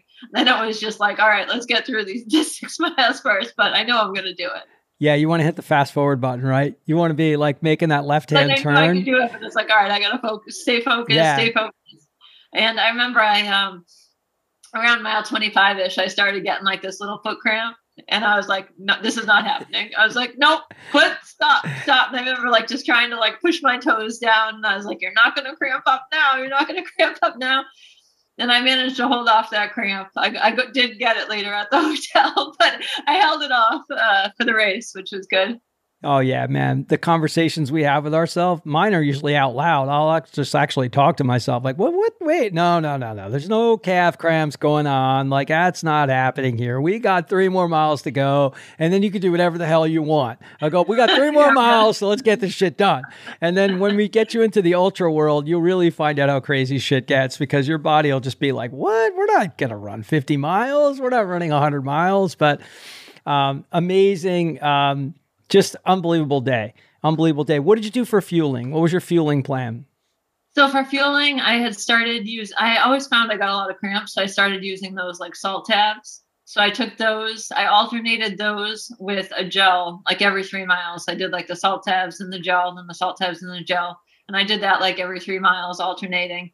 And then I only did water, because I find I always sometimes have stomach issues with like other stuff other than water if I drink it. So I just decided like I'll just avoid like drinking other stuff. So that's why I did the salt tabs. And I think that seemed to really work well for me. I had tried that in training. I'm not always good about like practicing this stuff in training, but this time around I was like really conscious of doing that, like carrying this stuff with me on training, other than the water, because I can't stand the sloshing of water. I can't carry it. But I would carry the gels and the salt tabs and stuff with me. And I tried to practice like on those marathon paced runs, or like any type of run that was like a long distance. I would try to practice that. And then as I got towards the race, sometimes I'd even do like out and back to my car, so like I could try to practice taking the water too, since I don't like to carry it. So I would just kind of, do, whether it was 18, I'd like go 3 out, 3 back, go to my car, take the water, just to like practice taking that in, make sure it like worked with my stomach, and that I wasn't going to have like any issues on race day. It's really important. You got to figure it out. Either if you can, lucky enough to get somebody to ride a bike alongside you, or, if you can wear some sort of backpack or something in training. You're not going to wear that in a race usually. Most races don't even allow them. Some of the international ones are a little more flexible on that. But what kind of gels? I know you said water and gels. What kind of gels? The Honey Stinger. I do the Honey Stinger. Cool. I think they're like a fruit punch flavor or something. They're pretty yummy. We got to give the shout outs to everybody. And most importantly, so people know what you used. And if they want to try it themselves, they can, test it out. But that's the key. That's the caveat I always tell everybody. You got to test it out. Just because Maurten might work for me doesn't mean it's going to work for you. And just because a goo gel works for someone else doesn't mean you're going to like it. I mean, it might upset your stomach. Gatorade might be the simplest thing in the world for most of us to drink, but it might not be good for you. I mean, you don't know. And then if you I like it to drink recreationally, but I just can't do it during a race. And I've mistakenly taken it sometimes, like when, they're like water, and then you take it, you're like, oh, Yeah. It's like danger, Will Robinson. It's like warning, Lost in Space. That's my Lost in Space reference for anybody old enough to know, but one of my favorite shows growing up. But yeah, you need to know what's going to be on the course. I'm trying to think. I think they use Nun in CIM, I'm pretty sure, for drink. And then it's water. And then I'm not sure on the gel side. I know Boston this year is going to have Maurten gels out at 3 different locations, and they're using Gatorade Endurance for the drink and water. So just always look, whatever race you're running, whether it's Erie, Boston, CIM, always take a look at what's going to be on the course and decide if you're going to go the route that Erin did and just go water and gels and like a salt tab only, or are you going to drink the drink that's going to get you some electrolytes and take care of you that way. And even on the salt tabs too, the same thing. There's a lot of different ones that are chewable and taste good that I use in Ultra. But again, unless you've used them a couple of times, man, it could turn your stomach to God knows what out there. So if it's a first time experience, it could end really badly. So it's good that you were testing and practicing all that stuff out beforehand. And, you know, the finish line, like you said, the men's, women's finish line, I think it's one of my favorite things about CIM. I just think it's so cool, particularly the year that Casey ran and so many of the women qualified to run in Atlanta and run the trials, just to see that collective energy of all these women hugging each other and being so supportive. Yeah, watching that video from that year, I think that was one of the things that sold me on CIM, because it was like such an emotional video of seeing all those women like qualify and like, you know, cross the line. And it was just seeing that like kind of spirit, you know, and I think that, you know, still lives on. It does. And let me tell you something, you're going to be in the sub 3 video that they're going to show next year, because, you know, there was no OTQ going on in this particular race, but all of those women that were in that sub 3 group that were hugging and excited for each other and sharing the love, trust me, that stuff will make its way around and be on CIM's website, and you'll be like, hey, that's me. You know, you could show your kids and go, hey, it's mom. Were your husband and kids at CIM, or you made that trip solo? So I made that trip solo. Luckily, Brendan from ORT did connect me with like the ORT group that was out there. So I did connect with those folks, which I think was like a key thing too, because going out to the race by myself, I think I would have had, you know, those race day nerves, but I was able to kind of meet up with that group for dinner the night before and like have some people to kind of chat with and, you know, kind of like support with, do a shakeout run with. And Brendan, the great guy he is, had also kind of offered up some advice on the course to me, you know, ahead of time, and gave me some tips and stuff, which was great. So the kids didn't come, and I flew home the next day. But it was pretty incredible. The kids, when I flew home, I got home like really late at night. But they had decorated my garage with signs, like big banners that said like, congratulations, Mom. And they had like my time, like 2:58. And then they hung like all these flamingos from my garage. So the flamingo is like the symbol for the Bex Beast group, for Bex Gentry's group. Because she always says that like running is like being a flamingo, like you're on one leg all the time. So it's important to have like strength, and she does a lot of strength classes where you're doing like one leg deadlifts and single leg deadlifts and all kinds of exercises where you're kind of building your single leg strength. So they use the flamingo as kind of the symbol for the group, and they call themselves the Flamboyants.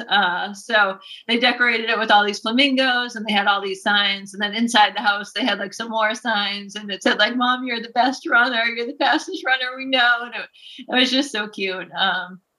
And they were just like really, really excited for me, which was really awesome, because they knew like, you know, I talked to them about it. They knew this was a big goal, and it's fun to be able to share that experience with your kids, because they saw me put in the training, me go out all these days and do all this stuff, and the commitment I had to it. And then they knew like I had, you know, kind of like the ABC goals, and then seeing me kind of hit like my over the roof through the universe goal and like have this amazing experience. It was so neat to be able to share that with them and for them to be able to see that. And I know they kind of retell that story to people, and it's kind of funny to hear like their take on it, but I know they're excited for it, and, you know, excited for me. That's awesome. Thank you for sharing that, because the times we're living in are so different. You know, 5 years before, hopefully 5 years into the future, kids are going to be back being in regular school every single day again. They're not going to be at home doing school with mom and dad, and or mom or dad or both, you know, depending on how the family situation is at home. So they're there. You know, they're there when you're on the Peloton treadmill doing a 20-mile run or a 15-mile run. Or if you're going to go out on a Saturday and be gone for 3 hours, they're going to know, gee, Mom's been gone for like 3 hours. Like, where is she? Okay. She's coming back all sweaty. She must have done something hard. So they're so much more present and so much more aware of things now than they maybe ever could have been, because again, they would have been off in preschool or regular school and not really been around to notice like how many actual hours go into this. How much work does it take to get strong, to get fit, to be in shape, to do something like that, just to finish a marathon, but to run a sub 3, you know, to smash your PR by 16 minutes and then have them, you know, celebrate it with you. It's like super extra special. So, awesome, man. They got a badass mom at home, and they're inspired. And one day they're going to probably want to follow in your footsteps, hopefully.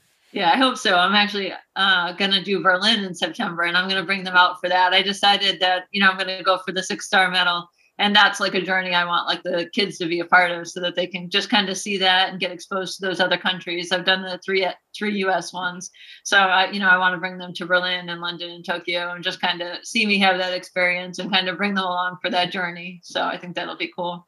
That's awesome, man. Get them on the plane, get them part of that whole experience. There's nothing like it. And I'll see you in Berlin. And there's my 6-star over that shoulder. I don't want to go the wrong way. I'll be too far away from the microphone. But yeah, that was the most amazing experience of my life, being able to do all 6 of them in 2018. So in 1 year to do them all, something I'll never forget. But what you remember more than the fast times or the fastest time amongst them is just those things that you talked about, like Brendan connecting you with the ORT people. And I know every shakeout run I hosted. I know everybody who came to those shakeout runs. I know everybody who went to Starbucks after to have coffee. I know people I met for drinks after the race that I didn't know before I was in Berlin, or I didn't know before I went to London, but they knew me from Instagram or Strava or somewhere else or the podcast. And, now I know them. Now they're part of my running world, the way Bex has all of you part of her world with Peloton. So that's what the experience is all about. And getting your kids involved early is completely awesome. So I'll see you in Berlin. I'll get to meet him. That'll be pretty cool. Yeah, it should be fun. Hopefully we'll have some time to meet up. I think we're flying in. I think we haven't bought the tickets yet, but I think we'll probably fly in on like Thursday. So it should be a good time. We're going to spend like a week out there after. So good. Take the extra time and get there. Not, Thursday's perfect. You'll be in great shape.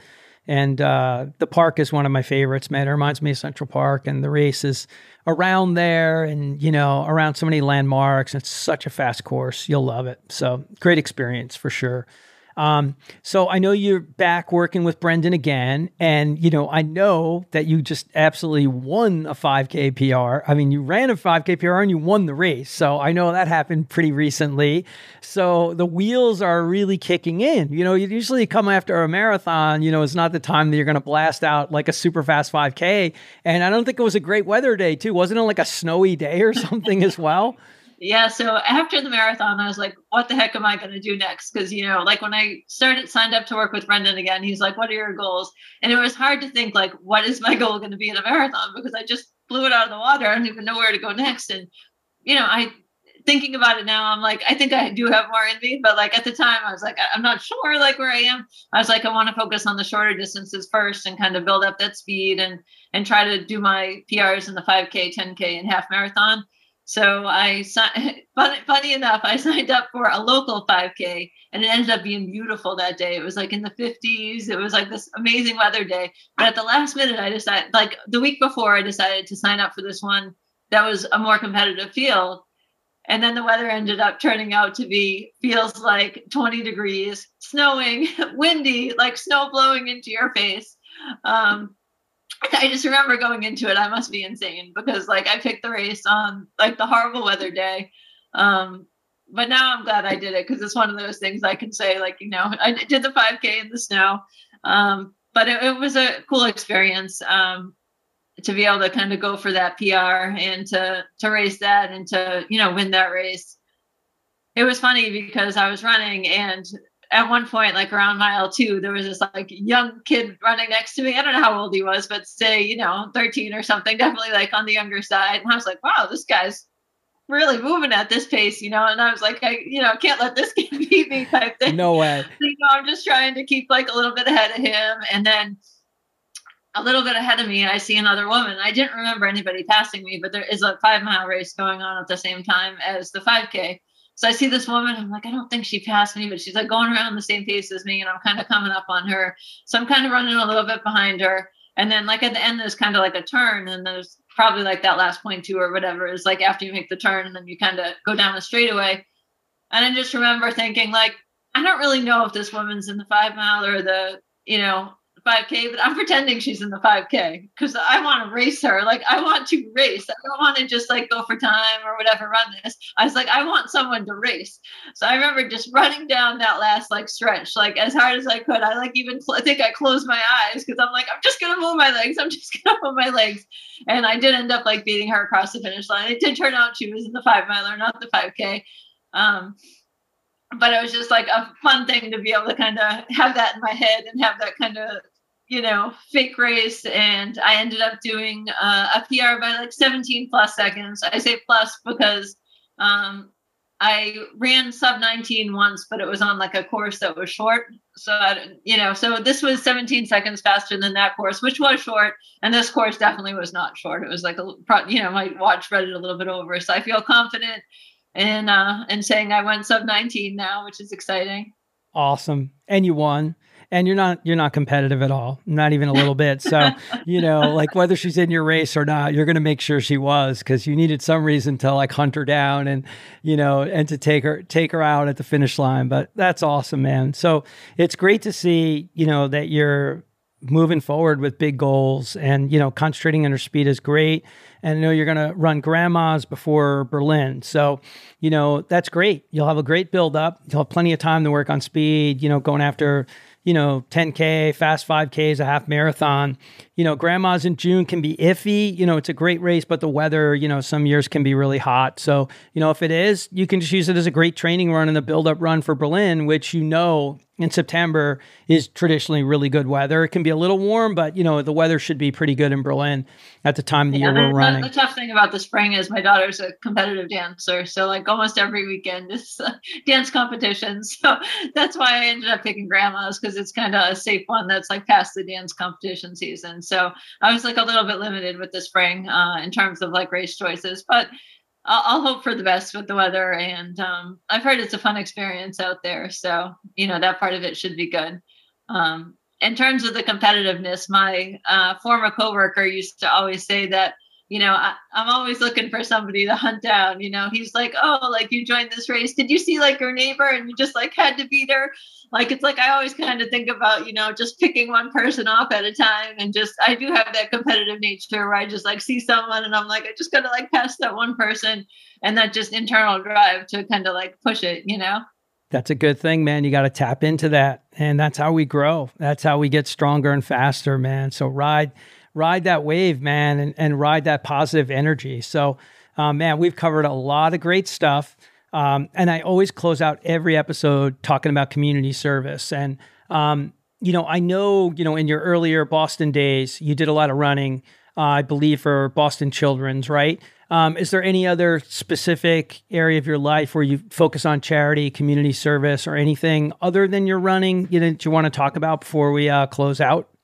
Well, I'm also a Girl Scout troop leader for my daughter. Yeah. So I volunteered with that since kindergarten. She's been in kindergarten. So I kind of started as the assistant, and then the kind of head troop leader moved a few years ago. So I've kind of taken over as the head leader. So it's kind of a big responsibility. We have 16 girls in the troop. So just like planning all the activities for them and, trying to make it fun for them, but also trying to make it educational and teach them different things. Like we did the first aid badge recently, where we had a nurse come in and talk about how to like put a sling on and how to wrap different injuries. And then we do fun things like horseback riding, or we're doing ice skating on Wednesday. So, trying to mix it up and give them like different experiences while also like teaching them and just like exposing them to different things. And I've definitely like thought about like at some point I'd like to get involved in running in some way with kids. Like I don't know how, but it's like it's something I've been thinking about, wanting to do in the future. Yeah, that's great. There's a lot of great organizations, particularly for women, young girls. I forget, is it Girls on the Run? There's a bunch of different organizations that I've had athletes on, where it tends to mostly be moms. Frankly, because they want their kids to get involved with running. But, just encouraging young girls to run and get involved with running for self-confidence and strength and all those kind of things. But there's all kinds of ways to get involved. But Girl Scouts are awesome, man. And plus you're hanging out with your daughter and her friends. So what could be better than that for now? And as she gets older and your kids get older, you could always look into, doing something more running specific. So, it's been really fun talking to you, man. And your story is so awesome and totally inspiring. And I guarantee any runner out there that's in that 314, 315, 320 range is going to hear, what you've done recently. And it's just going to give them a shot in the arm, a jolt for sure. Like, man, look at what she did. And not in easy circumstances, in normal circumstances at all. abnormal, nothing easy, everything harder. So it's extra inspiring. So thank you so much for coming on and sharing all the great stuff with the Run Chats audience. I'm sure it's going to get people fired up. Yeah, thanks so much for having me. It was a lot of fun to be able to share my story and just kind of chat, and hope that we can, meet sometime at one of these races. Oh, no doubt. We'll definitely get to hang out in Berlin. I look forward to that. So we close out every show. We tell everybody to keep lacing them up, keep getting out the door, and always remember to stay in the fight. Wow, that was so much fun listening to Erin take me through her inspiring running journey. What an amazing story to watch the Boston Marathon on TV while you're in the hospital at 13 and say you're going to run it one day to your mom and dad and actually run your first one while you're in college. Just incredible. Every leg of the journey just had me sitting on the end of the chair, and it was just really a fun and inspiring conversation.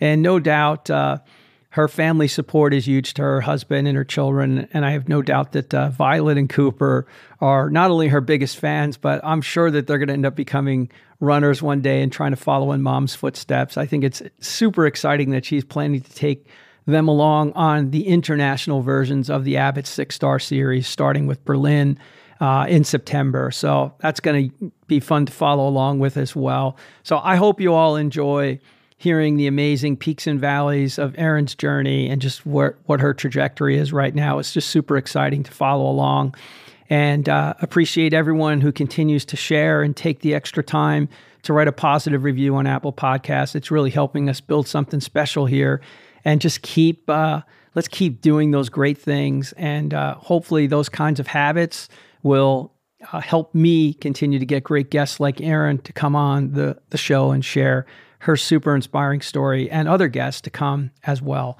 So as we say at the end of every episode, keep lacing them up, my friends, keep getting out the door, and always remember to stay in the fight. Peace out, my friends.